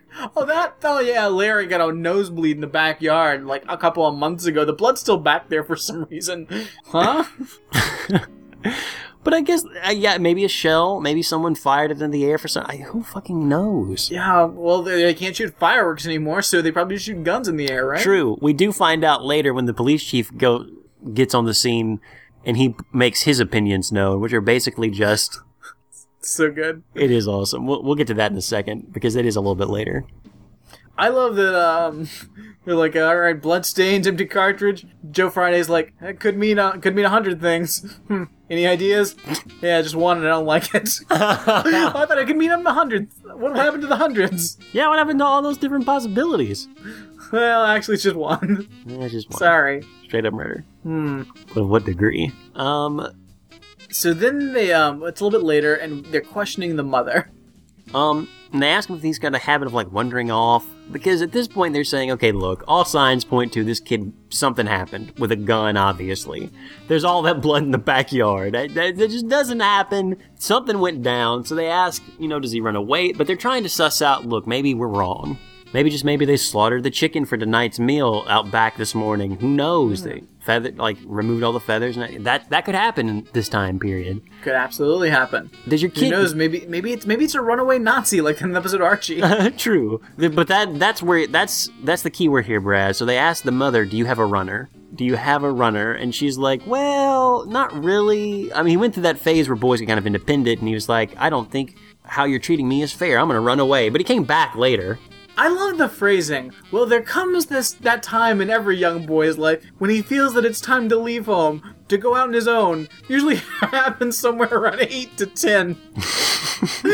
The way she says it is not running away. It sounds like she's saying leaves home and goes off and starts their own life and career. No, she's talking about running away. Yeah, just straight up running away. You know, that time in every young man's life when he feels it's time to leave home and go out on his own. You know, when he's about 8. Brad, did you ever try to run away? Supposedly. I also tried, at around 8 years old. I was much younger, but I don't know if I believe the story, because most of the stories my family told are weirdly fictional. Oh, I guess I would have been younger too. I would have been around 6. I was around 3. Nice. Because apparently, as the story was told to me, me and my cousin Amy decided we wanted to go, I don't know, see a neighbor or something. And so we just, left, because we didn't have a fence in the yard at that point. And that's when they decided to get a fence, because we just, wandered off one day. Nice. And, got almost down the street. Wow, before they came and got you back. Yeah. Which, by the way, how do you, how do, a 3 and a 4-year-old, wander down a street by themselves and no one caught wise? Yeah, seriously. So, what's up, family? I want to say I was in preschool, so I may have been 4. I love this story started with you 8. I was 8 years old. I couldn't read. Well, I honestly can't. Well, Joey's 5 now, so I'm trying to think of it if I'm in the same, like, age gamut as him. I was either 6 or 5. And for some reason, and I don't know why this is, but there are stories of kids running away from home and then realizing it's a bad idea. There's an Archie about that. There's an Archie radio show about it. There's a Dragnet, obviously, about it right now, but with much of a harsher outcome. But it's kind of woven into a lot of stories for kids where it's like, you might think you want to run away from home, but nope, that's a bad idea. Yeah. So for some reason, I was like, I'm going to run away from home. Something's crazy. But I had my mother pack my bag for me. And I was at the back door, and I was like, they're really going to let me leave. She's like, all right, here's your bag. And I was like, I don't want to leave. This is stupid. Why are you adults stopping me? Of course I was wrong. I'm a kid. Nice. I was like, why are you trying to send me out of the house? And she opened up the suitcase, and of course it was empty. And I was like, she knew the whole time. But that's what if you got out the door, like got started off on your new life, and then realized your suitcase was empty? Yeah, I've been you would be fucked. It's like, well, thanks a lot. It starts raining. I don't have money for anything at the gas station. It's like, well, fuck. I guess the suitcase is my home now. I'm tiny enough. I guess I can fit into it. It's my literal home. But thanks, Ma. Hey, thanks. So that's all I remember. So I guess maybe it is something that kids go through at some point. Joey hasn't hit that point yet. I don't know. I think it only comes from like a time when like when people would be like, okay, like yeah, let's let our kid like try to run away, because like adults realizing the reality that it's not going to be able to work out. But like I don't feel like adults take that chance anymore. Not in this day and age. Like you can't let your kid get out of eyesight and it's going to get snatched up by a pred. Oh, exactly. Like it's a different age. Totally different. We didn't know about preds back then.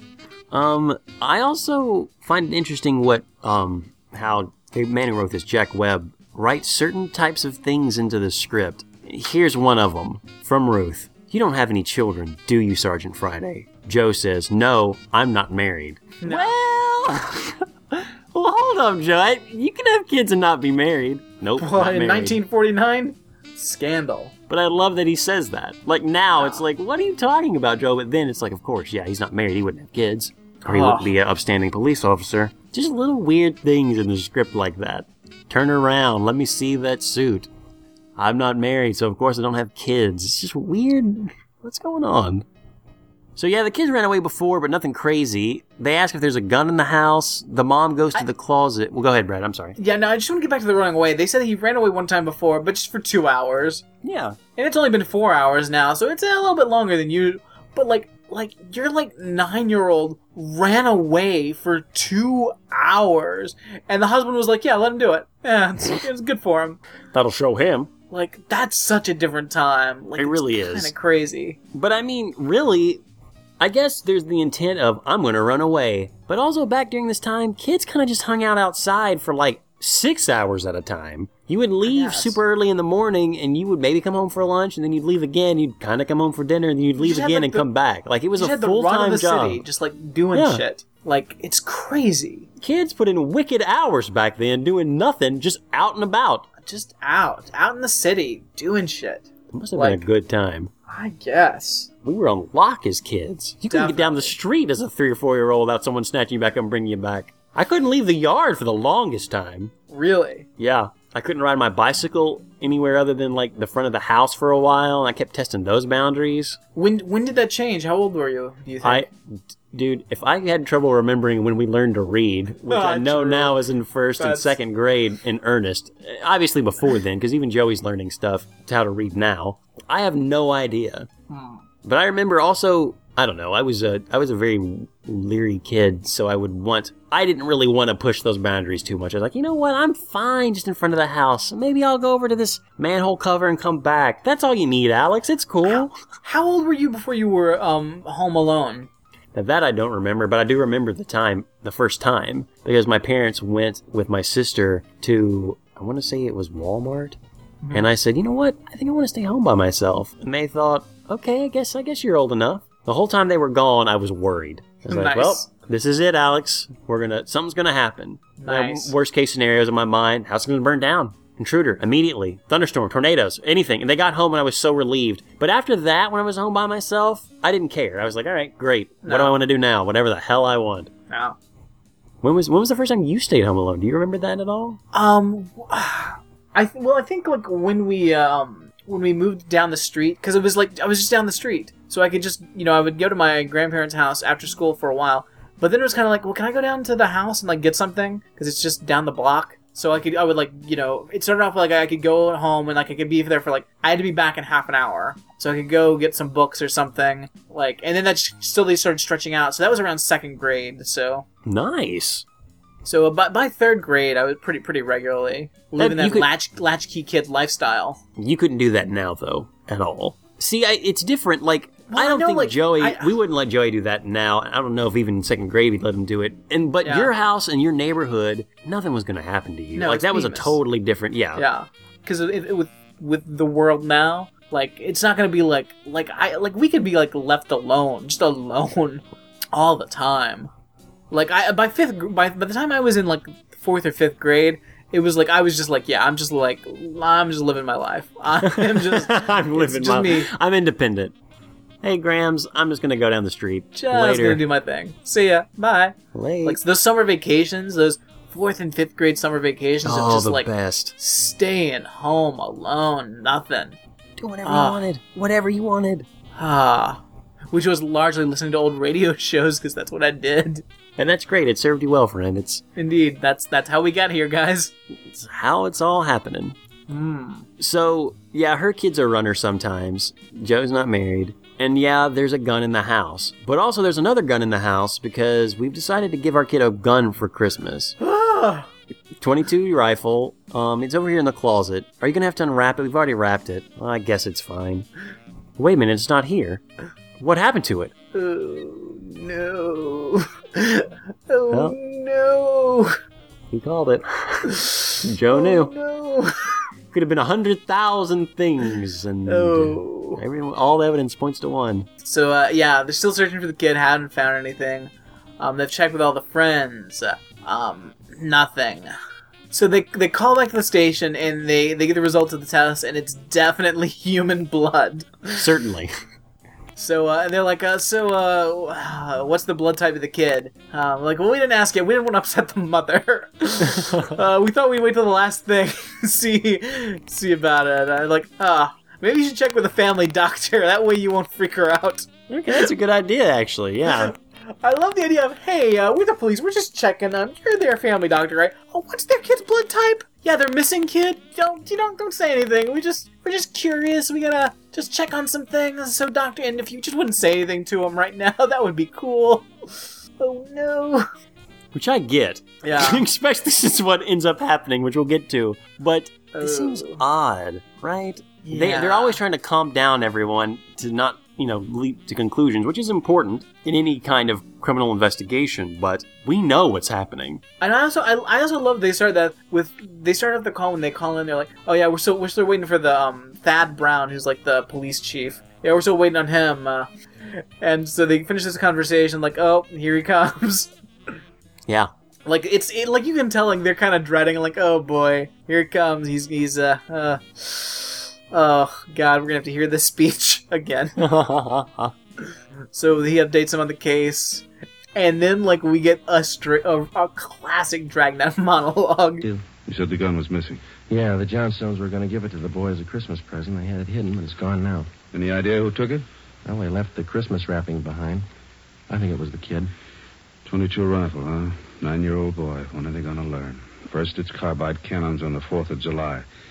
The city issued ordinance after ordinance, but a few thousand kids around the country had to lose their eyes, fingers, hands before the parents gives us their full cooperation to outlaw them. I know what you mean. Sure you do. You and every other cop in the country became the heavies trying to clamp down on them. It's always the same story. This time it's guns for Christmas. I know what you're thinking, but we're not sure yet. Now listen, Friday, there's a city ordinance against giving a gun to a kid. You know that. Yes, I know that. There's a missing boy and a missing gun. There's blood on the ground and an empty shell. That's enough for me. We're going to stay with it. Something's got to break. Yeah. I hope it's not the hearts of that kid's parents. Like I love like he gets all crazy about fireworks. Oh, yeah. Starts with fireworks. First, it's carbide cannons on the 4th of July. City issued ordinance after ordinance, but a few thousand kids around this country had to lose their eyes, fingers, hands before the parents would give us their full cooperation to outlaw them. Like, all right. Okay, calm down. So, yeah, it's a really awesome...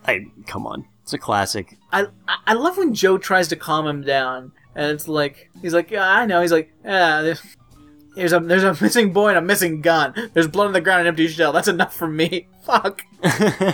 Fuck. So jaded. Yikes.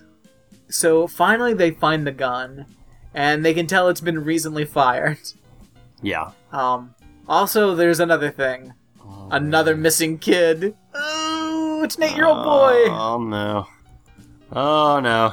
Oh, we got a recently fired gun and 2 missing kids. Well, had a good run. So, they go over to this other lady's house, right? The other mom, and talk to her. Yeah. Is her husband the fire chief, or is... No, Johnston is the fire... yeah. The other lady's husband is, like, a This guy, shopkeep? he runs he's a shopkeeper of some sort. So they're chatting about stuff. It's like, alright, cool. What's the blood type of your kid? No. What? No reason, just curious. It's a routine question, ma'am. It's just every time. Color of the eyes, height, blood type. We didn't ask those other 2 questions. I love this other mother, like, this woman, she's so suspicious of everything. Like, that's a funny question. I feel there's more to this thing. Something you're not telling me. Well, there's no use to upset you until we know a few things for sure. Then you are holding back something. Now, please try not to worry, Ms. Morheim. There are certain questions we'll have to ask, routine questions in any kind of investigation. Is there anything else you want to know? Yes, ma'am. What is your boy's blood type? That's a funny question. Do you think anything's happened to him? Have you found him and you're not telling me? No, ma'am, we haven't found him. We don't think anything's happened to him. His blood type. Yes, ma'am. I mean, it is. Oh, it's just a question, we always ask.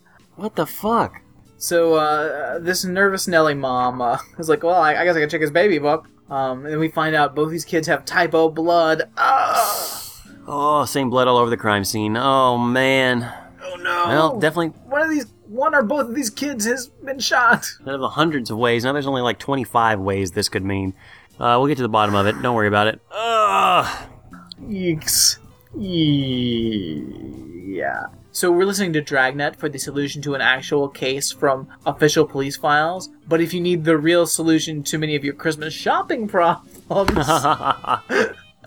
they got the answer, and that answer is Fatima cigarettes. Fatima. Oh, Yeah, man. It's so crazy. I mean, I say that as a person with a Joe Camel, cup holder. Oh, yeah. I mean, Joe Camel's a nice brand as far as, like, branding goes. Granted, he's associated with cancer and cigarette, but hey, nothing wrong with... But I mean, as a kid, I thought Joe Camel was pretty cool. Yeah. Which is kind of why they stopped having Joe Camel. Quite true. Quite true. It's amazing how long, cigarette, advertising was, the largest advertising. Yeah. It's actually amazing. I guess you can't cover up so many people obviously getting sick from cigarettes, and that's how they lost it. But it shocks me that they weren't able to keep the game up longer than they were, or did. Oh. I mean, it's just, I've never smoked a cigarette, but if you're just around smoke, you that's bad. You just know that this is bad. Yeah.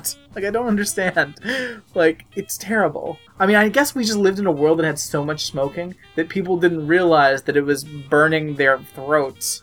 Because it was just everywhere. Yeah. I The guess. concept of Carthagin didn't even... it wasn't even a blip on their radar. We didn't even really know too much about anything back then. I mean, just forget about the can. Just, it hurts. Yeah. It hurts to be around cigarette smoke. It's painful. That's crazy to me. You're breathing fire. You set something on fire and you breathe in smoke. How did that ever seem like a good idea? Everyone has a fireplace. Everyone has a stove. When something gets burnt, it coats it with some weird, gross black thing. That's, the carbon in it, that's gross. That's happening in your lungs, guys. Duh. It just seems like it should have been public. It should have been... Everyone should have just realized. You didn't even need, scientific studies to figure out that cigarettes cause cancer. Everyone should have just realized cigarettes make you die. Yeah. Easily. Of course, you have Fatima doubling and then redoubling their smokers. I mean... Yes. People are dumb, man. People are just dumb. Stop and think about things for just a second. What is this EU vote gonna have? What's this gonna have an impact on my life? Where are you going to get your eggs? You going to get them from John, or are you going to get them from the... Oh, boy. That YouTube video is insane. Oh, seriously? Go ahead. Yes. So, back to Dragnet. It's 8 p.m. Thursday, December 22nd. No signs of these kids. Chief Hothead went back to the station, is coordinating the search. It's getting colder outside. The citrus growers were warned to expect to freeze. 8:30 p.m. It was getting colder. The citrus growers were warned to expect to freeze. We went up the block to see Mrs. Johnstone. Her husband had quit work early and returned home. We talked with him. He could tell us nothing more than we already knew.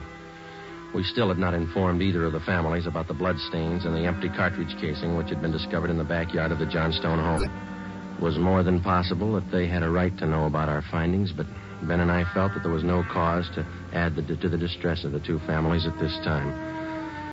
I love that line. Just now I'm all concerned about these citrus growers. Yeah. We never hear anything else about them. How are their crops doing? Was there a freeze? What happened to 1949 citrus crops? I'm concerned. Yeah, how does this impact Christmas oranges for the children? Oh, fuck. You gotta have Christmas oranges in 1949. Yeah, that's the main thing you get for Christmas is an orange. This is the first time I've had an orange in months. You're telling me the freeze is coming? Well, ladies and gentlemen, it's about to get a lot worse. Just hang on. You better hope your family went and bought the Christmas oranges before the 22nd. Because, if they fucking waited till last minute, if your fucking deadbeat drunk pops waited till Christmas Eve to go out and buy the Christmas oranges, you're fucked. You're pretty fucked at that point. No orange in your stocking, no fruitcake for the holidays, you're fucked. Happy holidays, motherfucker. Happy holidays. So, citrus growers on bated breath whether or not the freeze is going to take their livelihood. Question, I'm just gonna, because I was at the grocery store the other day and I thought about buying some oranges. Okay. And I live in Florida where oranges are, about. Yeah, the Floridian orange. It's famous. Oranges are so fucking expensive. I feel like I want somebody to give me oranges for Christmas this year. Because... How much are your oranges? I don't know, too much. Too much. How much is too much? I don't remember the exact numbers. I'll look next time I'm at the grocery store. But, the price of fruit, is... I don't know. It's kind of high. It is high right now on certain fruits, obviously, because, there's just tons of things happening with crops and stuff. But my question to you is, are you going to, is this Whole Foods pricing? $10 for an orange? I know. I was at Publix, Okay. But I looked at apples and oranges. I remember the apples. It was $8 for a bag of apples. Wow, that seems high. Yeah, and I was like, what the fuck is this? I bought some grapes, which I think I paid for $3 or $4 for. Okay, that even seems high. Yeah, it all seems high. I'm like, what the hell happened?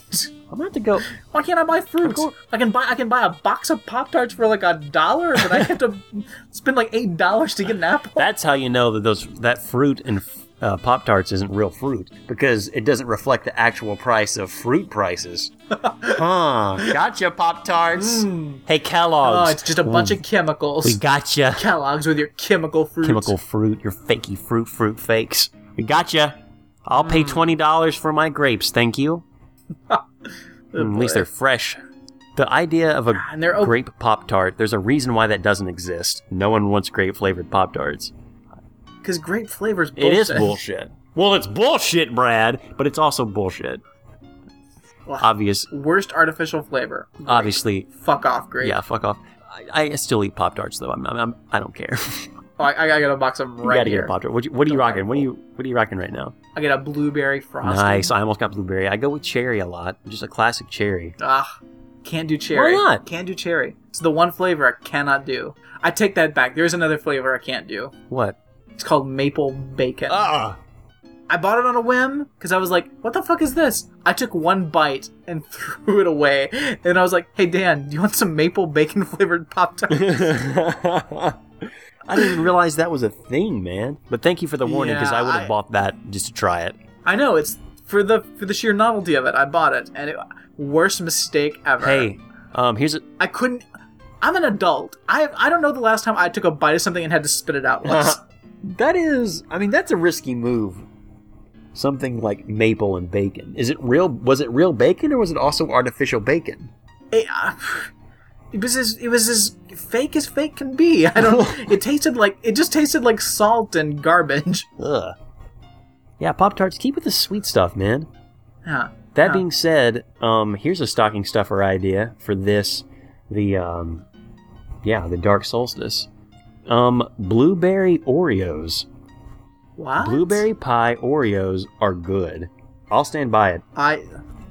That sounds pretty good. I can get with that. We were talking at work. One of the guys I work with, I would call him an Oreo connoisseur. Apparently, he used to buy just Oreos, all types, keep them at his desk at work at his former job. So much so that he had to stop. They basically had an intervention like, you got to stop bringing Oreos in. We love it, but you got to stop. So we were talking about our favorite Oreos, and I went to, I want to say Target with Joey and Emily, and right there, that same day, there were limited time blueberry pie Oreos.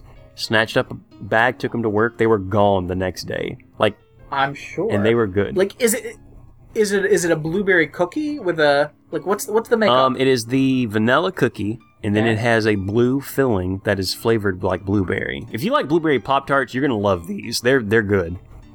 I'm sold. Find them at your local grocer. Oh, excuse me.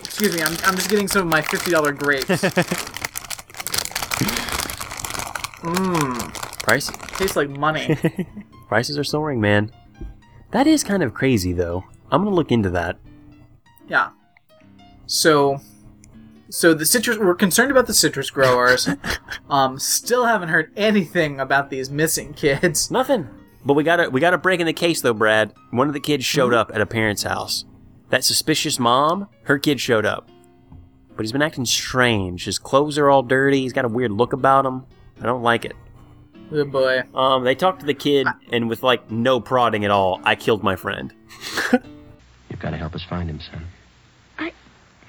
I killed him. I killed Steve with the .22. We were only playing. But I killed him. How do you know you killed him? Maybe he's only hurt. Now, isn't that it? No, he's dead. I know he's dead. The gun went off. We forgot we put bullets in there. Where is he, Stanley? I hid him. I was scared. I didn't want anybody to find him. Where did you hide him, son? In a cave up on the hill. I didn't mean it. It was my pal. You want to show us where, son? Yes, I'll show you. Please don't send me to jail. Oh, fuck. I straight up, I killed Steve with that .22. We were playing, but I killed him. Are you sure you killed him? Is he just, like, hurt somewhere? Oh, no, he's dead. Oh, I know he's dead.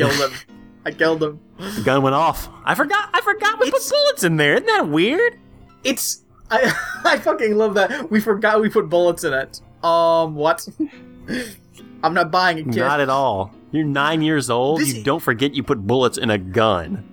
This is fucking creepy. It is. Like, this whole scene, because, like, the kid comes home, and he won't really say anything. So the mother's like, will you try to talk to him? Try to talk to him. Please. We can't get him to tell us anything. And, like, Joe Friday has this, like, weird, like, conversation that it's, like, Jack Webb talking to kids is just weird. Get your head up, youngster. Yeah, well, she also says something like, if you don't mind, go ahead and try to get him to eat something, for crying out loud. It's like, Mom, your kid is a murderer. Like, there's, like, another kid's blood all over your backyard that you somehow didn't notice. Oh, whatever. So, yeah, he's like, he's dead. I hit him in the cave that we used to hang out in just for fun. He's my pal. I honestly didn't mean to shoot him. We genuinely... Look, it's an honest mistake. I forgot there were bullets in the gun. So I didn't want to go to jail, and I felt bad. I took him to the little cave that we hang out in. I kept him up there. I was there for a while. I just kept praying to God that he would bring him back to life, and that didn't work. Now I suspect that God is bullshit. Oh, boy. Like, it's so fucking creepy. Like, because I think I wouldn't have even thought about maybe he wasn't dead, but then Friday's like, well, maybe he didn't kill him, maybe he just hurt him. Is that right? Is that what happened? And it's like, no, I killed him. But the idea that, like, what if he wasn't dead? What if he was, like, still alive, and that kid put him in a wheelbarrow and took him to hide him in a cave? Because, like, he also got hit in the stomach. We find out that the little kid, Stanley, didn't shoot him, Steve. Steve was running with the gun, and Stanley was chasing him because it was his turn to hold the gun, Steve. And Steve tripped and then shot himself in the stomach. So, yeah, it's very believable that this kid dragged this kid off and the kid died in the cave because this little kid didn't know what was up. Oh. I mean, 'cause stomach, Fuck. you bleed. I may be mistaken, but from what I think I've heard and read, from a stomach wound, you just bleed. Well, and again, I would clarify, it wasn't a stomach wound. He was shot in the chest. So he died probably pretty quick. It says here, Stanley says himself, okay, granted, this kid is a lying son of a bitch, so yeah. Well, he's a kid. But, like, Friday says later, he says, there we found a small cave holding the body of Stephen Morheim. There was a single bullet wound in his chest. Okay. Just below his heart. There you go. So that, it wasn't his stomach, Stanley. It was below his heart, though. It wasn't through the heart, so it probably hurt. It definitely hurt. Ooh. It wasn't instant. Oh, no. It's okay. Don't say anything. I'll get you in the wheelbarrow. Where are you going to take me? Take you to the cave. No. Not the Oh, cave. boy. Oh. It's okay. Jesus will save you. In the holy cave. And, like, this kid, like, you just feel so awful for this little kid. Like, it's an awesome child Yeah, actor. very, very nice. He's great. Oh. Thorough investigation, yeah, like Brad said, sucked. Just a classic forgot the bullet goof. So they gotta tell this kid's parents that he's dead. They take him to his house. I guess they put him in his room. Yeah, this is crazy. It gets nuts. Okay. We put in a call to the coroner's office and acquainted him with the facts. He designated a local mortuary to handle the body pending autopsy and granted us permission to remove the body to the Morheim home. Miss Morheim collapsed. The family doctor was called. Ben and I sat in the living room to wait for John Morheim, the dead boy's father. And they keep saying the dead boy's father. Yeah. But the fact that the mom just collapsed instantaneously, like we told the mom, gone, just out. Why did you bring a dead body to their home? Ding dong! We found your son. He's got a gaping hole in his chest. Ma'am, sit down. Also, he's out of blood and he's blue and dead. I'd like to think that they kept assuring her it was all right until they removed the sheet from her son's dead body in the shock. God. Because they hold back forever. Like, because there's all this, like, maybe we should have told, I guess we maybe should have told them about finding the blood, but we don't want to worry them yet. Yeah, they keep saying that. It's like, I get you don't want to get them unnecessarily freaked out if their kid happens to be alive, but at some point, maybe you gotta say something. I don't know. It's a bad situation. Officers, what is underneath the sheet? Why don't you take a look, ma'am? Nothing.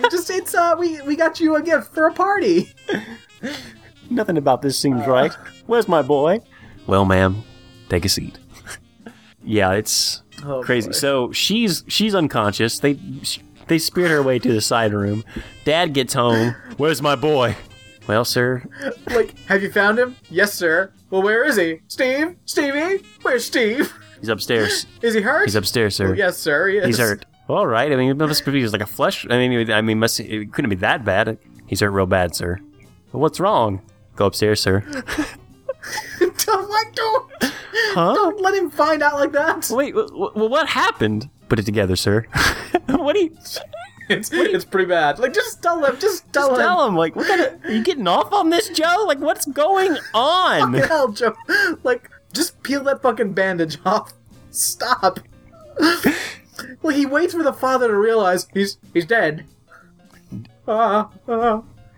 Is it all right if I go in? Why did you put the dead kid in his dead kid room? Dude, and this is one thing I had marked because he says he's dead. No confirmation that we can hear audibly at all. And this is a radio show from Joe. So the dad's just piecing it together like Joe wants him to. It's all part of Joe's master plan. And he says, is it all right if I go in? And he's like, if you want to, tell this man not to go in. And yes, maybe just like I don't think you want to do that, or why did you bring the body to the house? But I love the next line from that. He's like, if you want to. And you hear him start to make steps toward it, and he stops, and he says, will you go with me? And at that point, I think people start crying. At that point, it is like, this guy knows, and he just needs someone there, and his wife, who knows where she is, doesn't ask for her, doesn't ask what happened to her, but...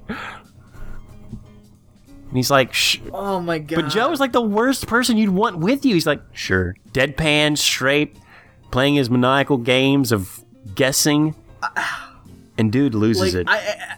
I'm gonna play this out. Like this whole, like, the conversation this guy has with his corpse of a son. Like, god damn, he's talking about, like, all the things he got him for Christmas, and it's like, fuck. It is real, man. In it. Don't make it any harder on yourself, Mr. Morheim. I want to see my boy. Stevie. Mr. Morheim. Stevie.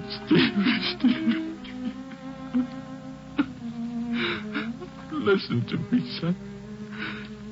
We've got you a lot of nice things for Christmas. Everything you wanted. I got you the 3 new cars for the train. The one with the searchlight is really works.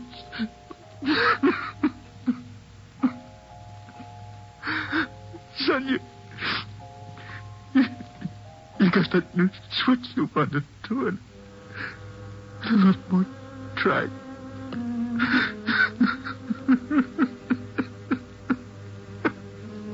Oh, now you can have a big layout. You know that new baseball mitt you saw? Well, I got it for you.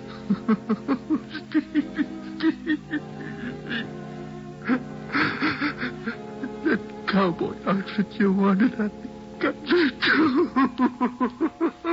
Mr. Morheim. Come on, Joe.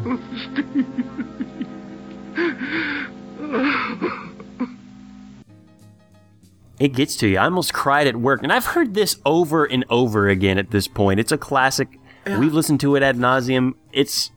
But hearing it again today, yeah, I got a little emotional. I didn't expect that. Oh yeah. This is harsh. Where's the kid? Where's the other boy? And this is where it takes a turn. Yep. So this father's had this, like, emotional fall apart, and then, like, he's like, well, what happened? And it's like, oh, it was an accident. He was playing with the other boy up the streets. They were playing with a gun, and it went off. What was the other boy's name? And with no hesitation, Stanley Johnston. It was an accident. I love that he throws in there, Stanley Johnston. It was an accident. Mr. Morheim, where are you going? I want to see that boy. What? And then we have music that is, like, menacing music.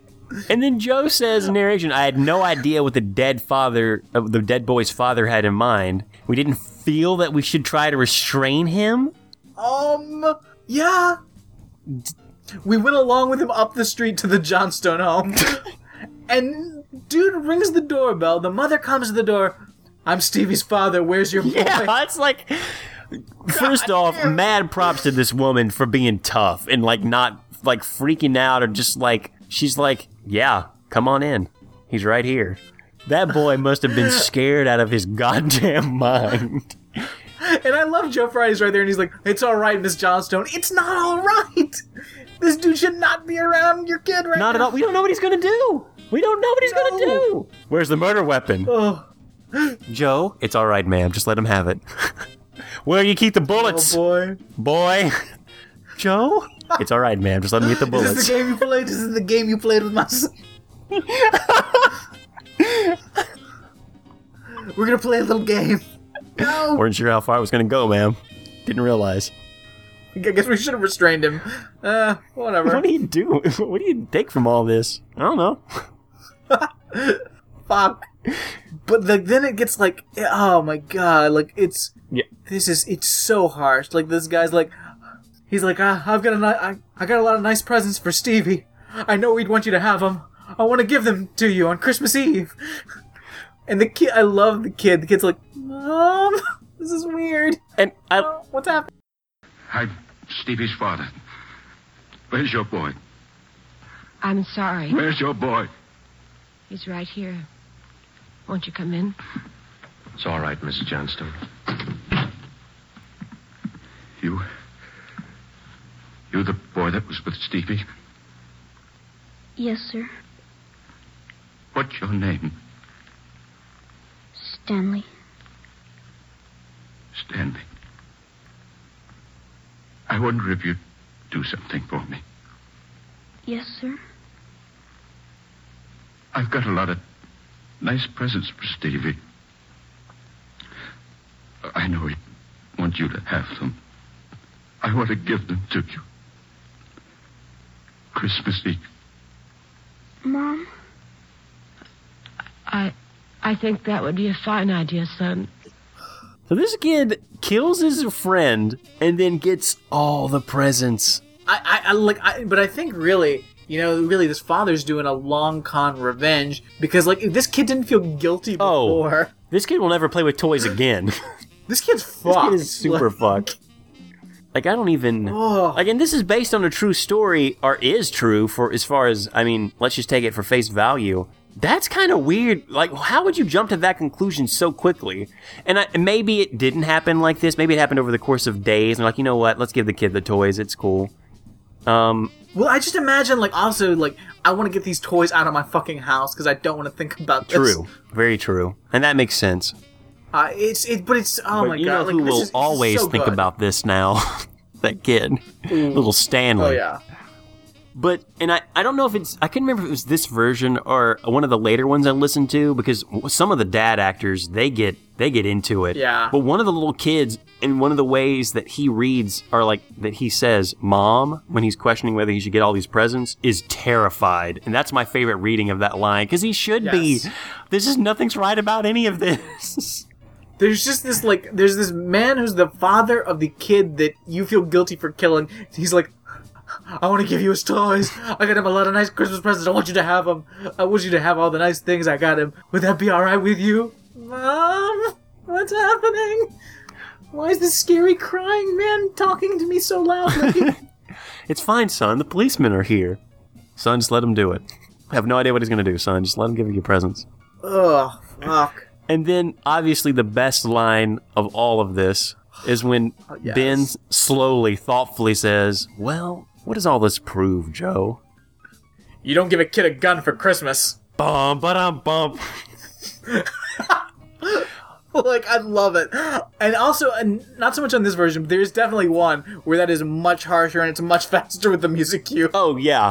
There's one where he eventually gets, I guess his standard partner, not this Texas guy, where I think they even change it slightly. It's not, what does it prove? It's what do you make out of all this, Joe? Or something along those lines. And immediately, don't give a kid a gun for Christmas. Dun, dun, dun, dun. Duh. Don't give kids fucking guns. And they make a point in this episode to be don't give a kid a gun. Just don't give a kid a gun. It's stupid. Don't give children guns. Seriously. Lesson for the ages. So yeah. We find out later that all charges were dropped, right? The kid gets off scot-free. Well, he didn't do anything. The other kid tripped and shot himself. He did drag this kid to a cave to die slowly and painful death, but that kid couldn't know that. If you're 9 years old, and you have a little freak out and try to hide a dead body, it's okay. At 9, you know how to read, for damn sure.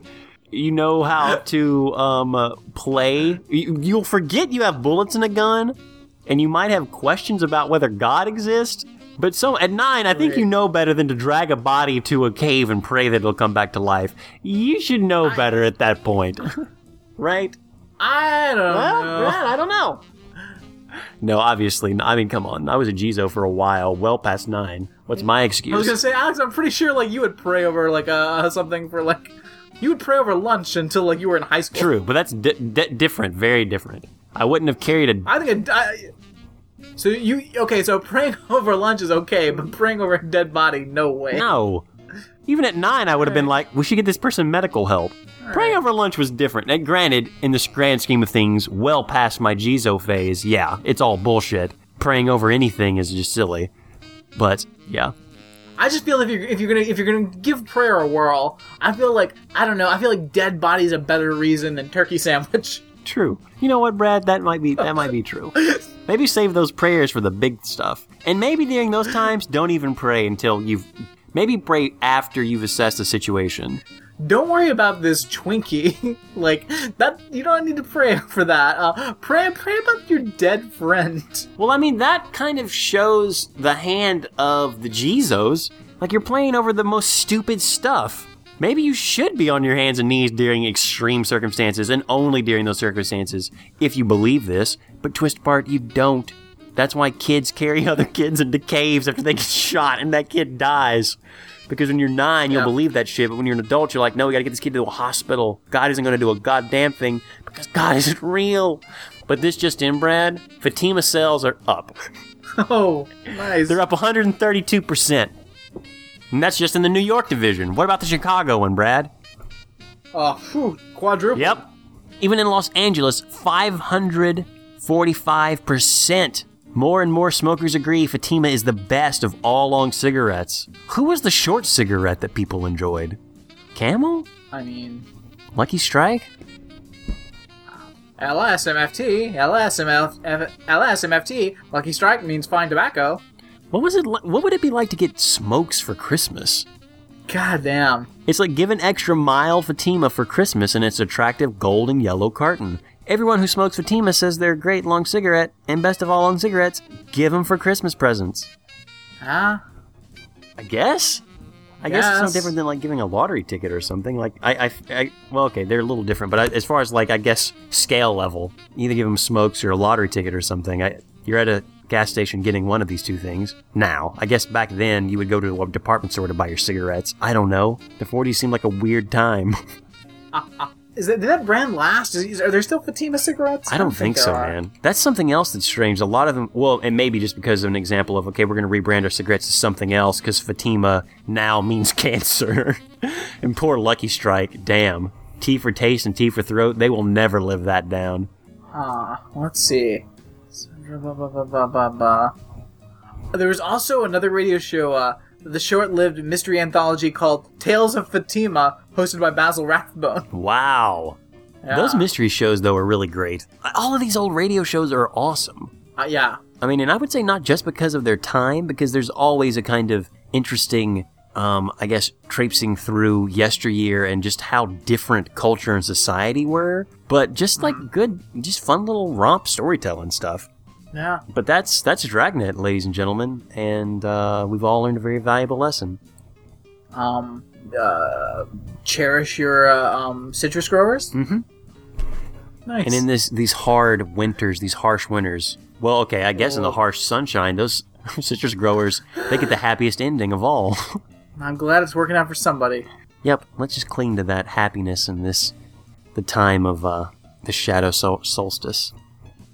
It'll warm back up. Hey, Alex, quick question. What's up? Who won, who lost? Yeah, I mean, obviously, best dressed and worst dressed. Best dressed goes to Friday because he got that new suit. Definitely. He's turning around. He's showing it off. Worst dressed is that stupid kid who walks in all muddied up and dumb looking. Definitely. Okay, I agree. Who won? That kid who was muddied up and dumb looking because he got all the toys. Right? It's true.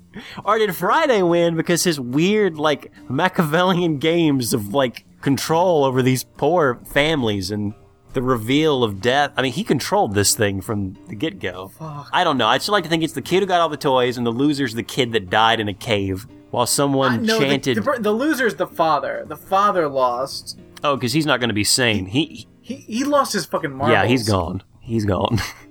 I think you're right. Oof. Dad lost. Kid won for now. Oh, that kid's gonna end up fucked up. Unless he planned all this, which I don't think he did. It's true. This could be a long con. I think that you would... If he kills again and gets more toys, we'll know. Regardless of what was found, like, because you can never know for sure because there were no eyewitnesses, you should keep tabs on this kid, right? Definitely. At least for another 10 years to make sure something like this doesn't happen again. Yeah. Ladies and gentlemen, thank you so much for joining us this holiday season, for Ramjack. We're going to keep bringing you Christmas in July. Indeed. We have a voicemail. We do? We do. Hey, Ramjack Podcast, this is Claire. I'm just ringing in with a quick monster sighting that I had today that I'm still recovering from. I'm literally walking back from just doing my vote in the EU referendum, so apologies about the noise. I am by the side of the road.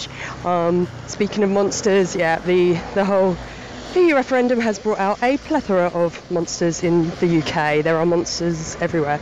Anyway, this particular monster I am calling in about was a lady that I spotted in my town of Kingston earlier today. So it's a very, very warm day, very muggy, kind of Florida weather today, very sweaty. So there's people sort of walking around in sandals, things like that, little vest tops. But I spotted this particular woman. I'd say she was in her 60s. It's a very slight woman, acting really shiftily as she was crossing this road. That was the first thing I noticed. But the second thing I noticed was she was wearing very, very thick woolen socks, like the kind that have the little plastic bits on the bottom to stop you slipping around, like toasties. Okay, that's weird. Why are you wearing those? The second thing was she was wearing, over those, she was wearing a pair of bright pink fluorescent Crocs. And that's enough for me to have a panic attack anyway, because Crocs, I hate them, they're horrible. I think they're ugly, just the thought, gross. Also, the woolly socks were pink as well. But the really weird thing was, over one of her feet, the layers went as follows. She had a Croc, then under the Croc, she had a white plastic bag that she'd put an elastic band around her foot, around her ankle to keep it in place, and then the sock underneath. I don't know what that's about. It's covering her foot, but there was some kind of squelchage, if that's a word, going on in the bag. There was noise when she was walking that I could hear, and there was definitely something in the bag, some kind of liquid. I don't know, and I kind of threw up in my mouth and then ran away pretty much. But yeah, that's my first monster spotting for a while, so I thought I would send it in. Alright, love you guys, speak to you later. Yikes. Wow. That's a fucking monster. Yeah, Claire, we're glad you got out of there. Indeed. Wow. What do you think was in that bag? Doom sauce. Yeah, obviously Doom sauce. The blackness that is spit in Florida could be in that bag. What if someone's trying... What if there's a new, I would say, wine fermentation kind of home kit where you wrap your foot in a bag and you squish the grapes as you walk around? No. There's all kinds of like microbreweries for beer, Brad. It's all the hipsters doing. The next wave is hipsters squishing their own wine with their feet, just making their own on the go. Ugh. That is gross. That is super gross. I have no idea what would have been in that. Other than like she had blister. I don't want to speculate because it's super gross, but that was a monster. That was a straight up monster. Straight up monster. Also wearing Crocs. Like, wow. I guess if you have a bag over your foot, the only shoe that you could put on it to where it wouldn't completely impede whatever you're trying to do would be a Croc, but ugh. I mean, Croc's better than no shoe, but not by much. True. And she said there was a sock over the foot inside the bag, right? Ugh. I don't even understand. Ugh. I don't even understand. Like, I don't get it. Claire, heart goes out to you in the United Kingdom right now, doing this or what's left of the United Kingdom. I mean, Claire didn't tell us how she voted, and she doesn't have to, obviously. It wasn't her. It wasn't her fault, and it will always not be her fault in any situation, I think. It's Claire, it is not your fault. It is the fault of racist assholes. Like, ugh. Also, it's the fault of a government that allowed this to be put up for a vote, because that was stupid. Pretty stupid, man. Like, of course, that dude resigned because he was we'll put it up for a vote. It'll be cool. Everyone gets a say. No. Listen, there's just, you can't trust people with some things. Like, I'm sorry, this is why we can't have, a full, straight-up democracy. Some decisions shouldn't be left to the people, because they don't know what the fuck they're doing. Dude. This is one of those decisions. Most decisions shouldn't be left up to the mass public. They're not educated. Yeah. At all. Yeah. We don't let the people decide to vote on who we're gonna bomb. We can make those mistakes without, everybody getting a say. Hillary Clinton getting a say is bad enough. Let's not let, the fucking rednecks decide. Yeah, that's how craziness happens. Yeah. That's how weird, restrictive abortion laws get passed that thankfully, the Supreme Court smacked down. Thank you very much. I don't know, man. That's Claire, thank you very much for calling in. Indeed. I think we need to create an underground railroad to get people from the UK and the US to Canada and Sweden. Mm-hmm. I believe that's what... Because it's getting bad. Yeah, it's getting pretty bad. We should all get in that underground railroad. I think, is it Elon Musk who's doing it with that hyper train over in California? If the Hyperloop was secretly just a plan to escape the US. Oh, yeah. It extends... That would be great. The loop, people might be wondering, well, where's the loop? It just kind of goes one way or another. Well, the loop is all around the Earth. You get in, and there you are. You're back over into, I'm assuming, Canada at this point. Even though... Oh, just get me to the free north. Though, be careful about your stance on Santa Claus up there. It's free enough! Hey, Illyrio, can you help me get a job in, a free country? Please? Oh, yeah. Though I did read about... Well, never mind. I don't want to worry anyone about the peat lands. Illyrio, be careful. You live near peat land, just be careful, mate. Have an exit strategy. Get in that Hyperloop. Indeed. All that to say to all our Canadian and UK listeners and all the listeners out there, we love hearing from you. Please tell us what's going on in your neck of the woods. Of course, there's monsters lurking around. It's dark times. But we enjoy you coming to this show every week, and we hope we can all come together and celebrate Christmas in July and bring a little bit of sparkle to this time, this hot time. Go to the website, ramjackpodcast.com. You can find our phone number there to give us a call like Claire did, or you can go to the Facebook group and join it, and you can have all kinds of neat conversations there. We love it. Yes. And guys, as we all know, Moro Silver can get wet. I insert a different battery. Also, the famous Christmas line, I am now playing the music, and surprisingly it fits to your hand, the task force. But most importantly... Never give a kid a gun for Christmas.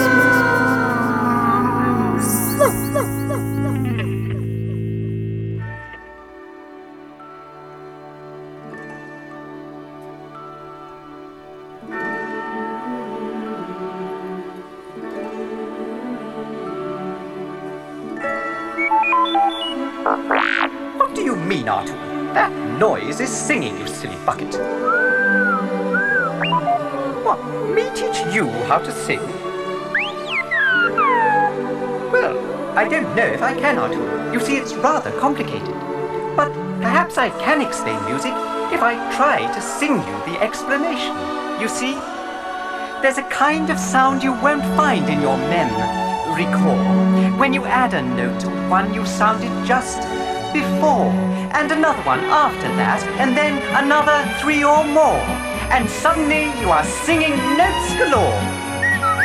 Oh no, Artu, it's more, there's a kind of feeling when you sing a melody, and another person sings along in harmony. It's the loveliest thing that you can do to make your voice sound grand. These difficult things are the things you never will understand. If you could only give it a try and see it through, your voice would float like a feather and we'd sing together or two. Just get your circuits buzzing, a mere half dozen will do. If you can get them ringing, then we all will be singing with you. Now sing, Artu. Yes, that's a good start, but try putting the notes where they belong. Again. Good, that's much better. But never give up till you know that you're singing a perfect song. We know that you can do it, that you get through it, Artu. Your every friend is betting there's a great duet beside you. Don't give up now, you're flying so high, you're up in the blue. Just keep that music coming and we soon will be humming with you. Oh dear, let me see now. Yes, just imagine someone who does not know how to love. Could you teach him how to do it with a photograph? Or a diagram of the human brain or some such silly scheme? No, but tickle his funny bone and watch him scream. Well, the same is true of music, as I think you see. It's a little more than someone saying do, re, mi. It's a little like jumping out in space with no firm ground below. Let's give with the best that you have, maybe up and away you'll go. The time is now, we're showing you how it's over to you. Your voice will pop like a feather, let's all sing together our tune. Come take that chance, that musical dance, no time for review. And with those notes you're bringing us, we all will be singing with you. Now you try it, Artu. Oh, Artu, I knew you could do it. I knew it. Again.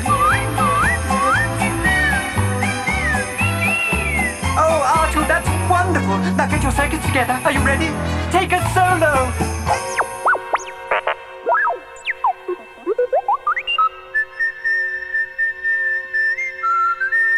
Oh, Artu, you've done it.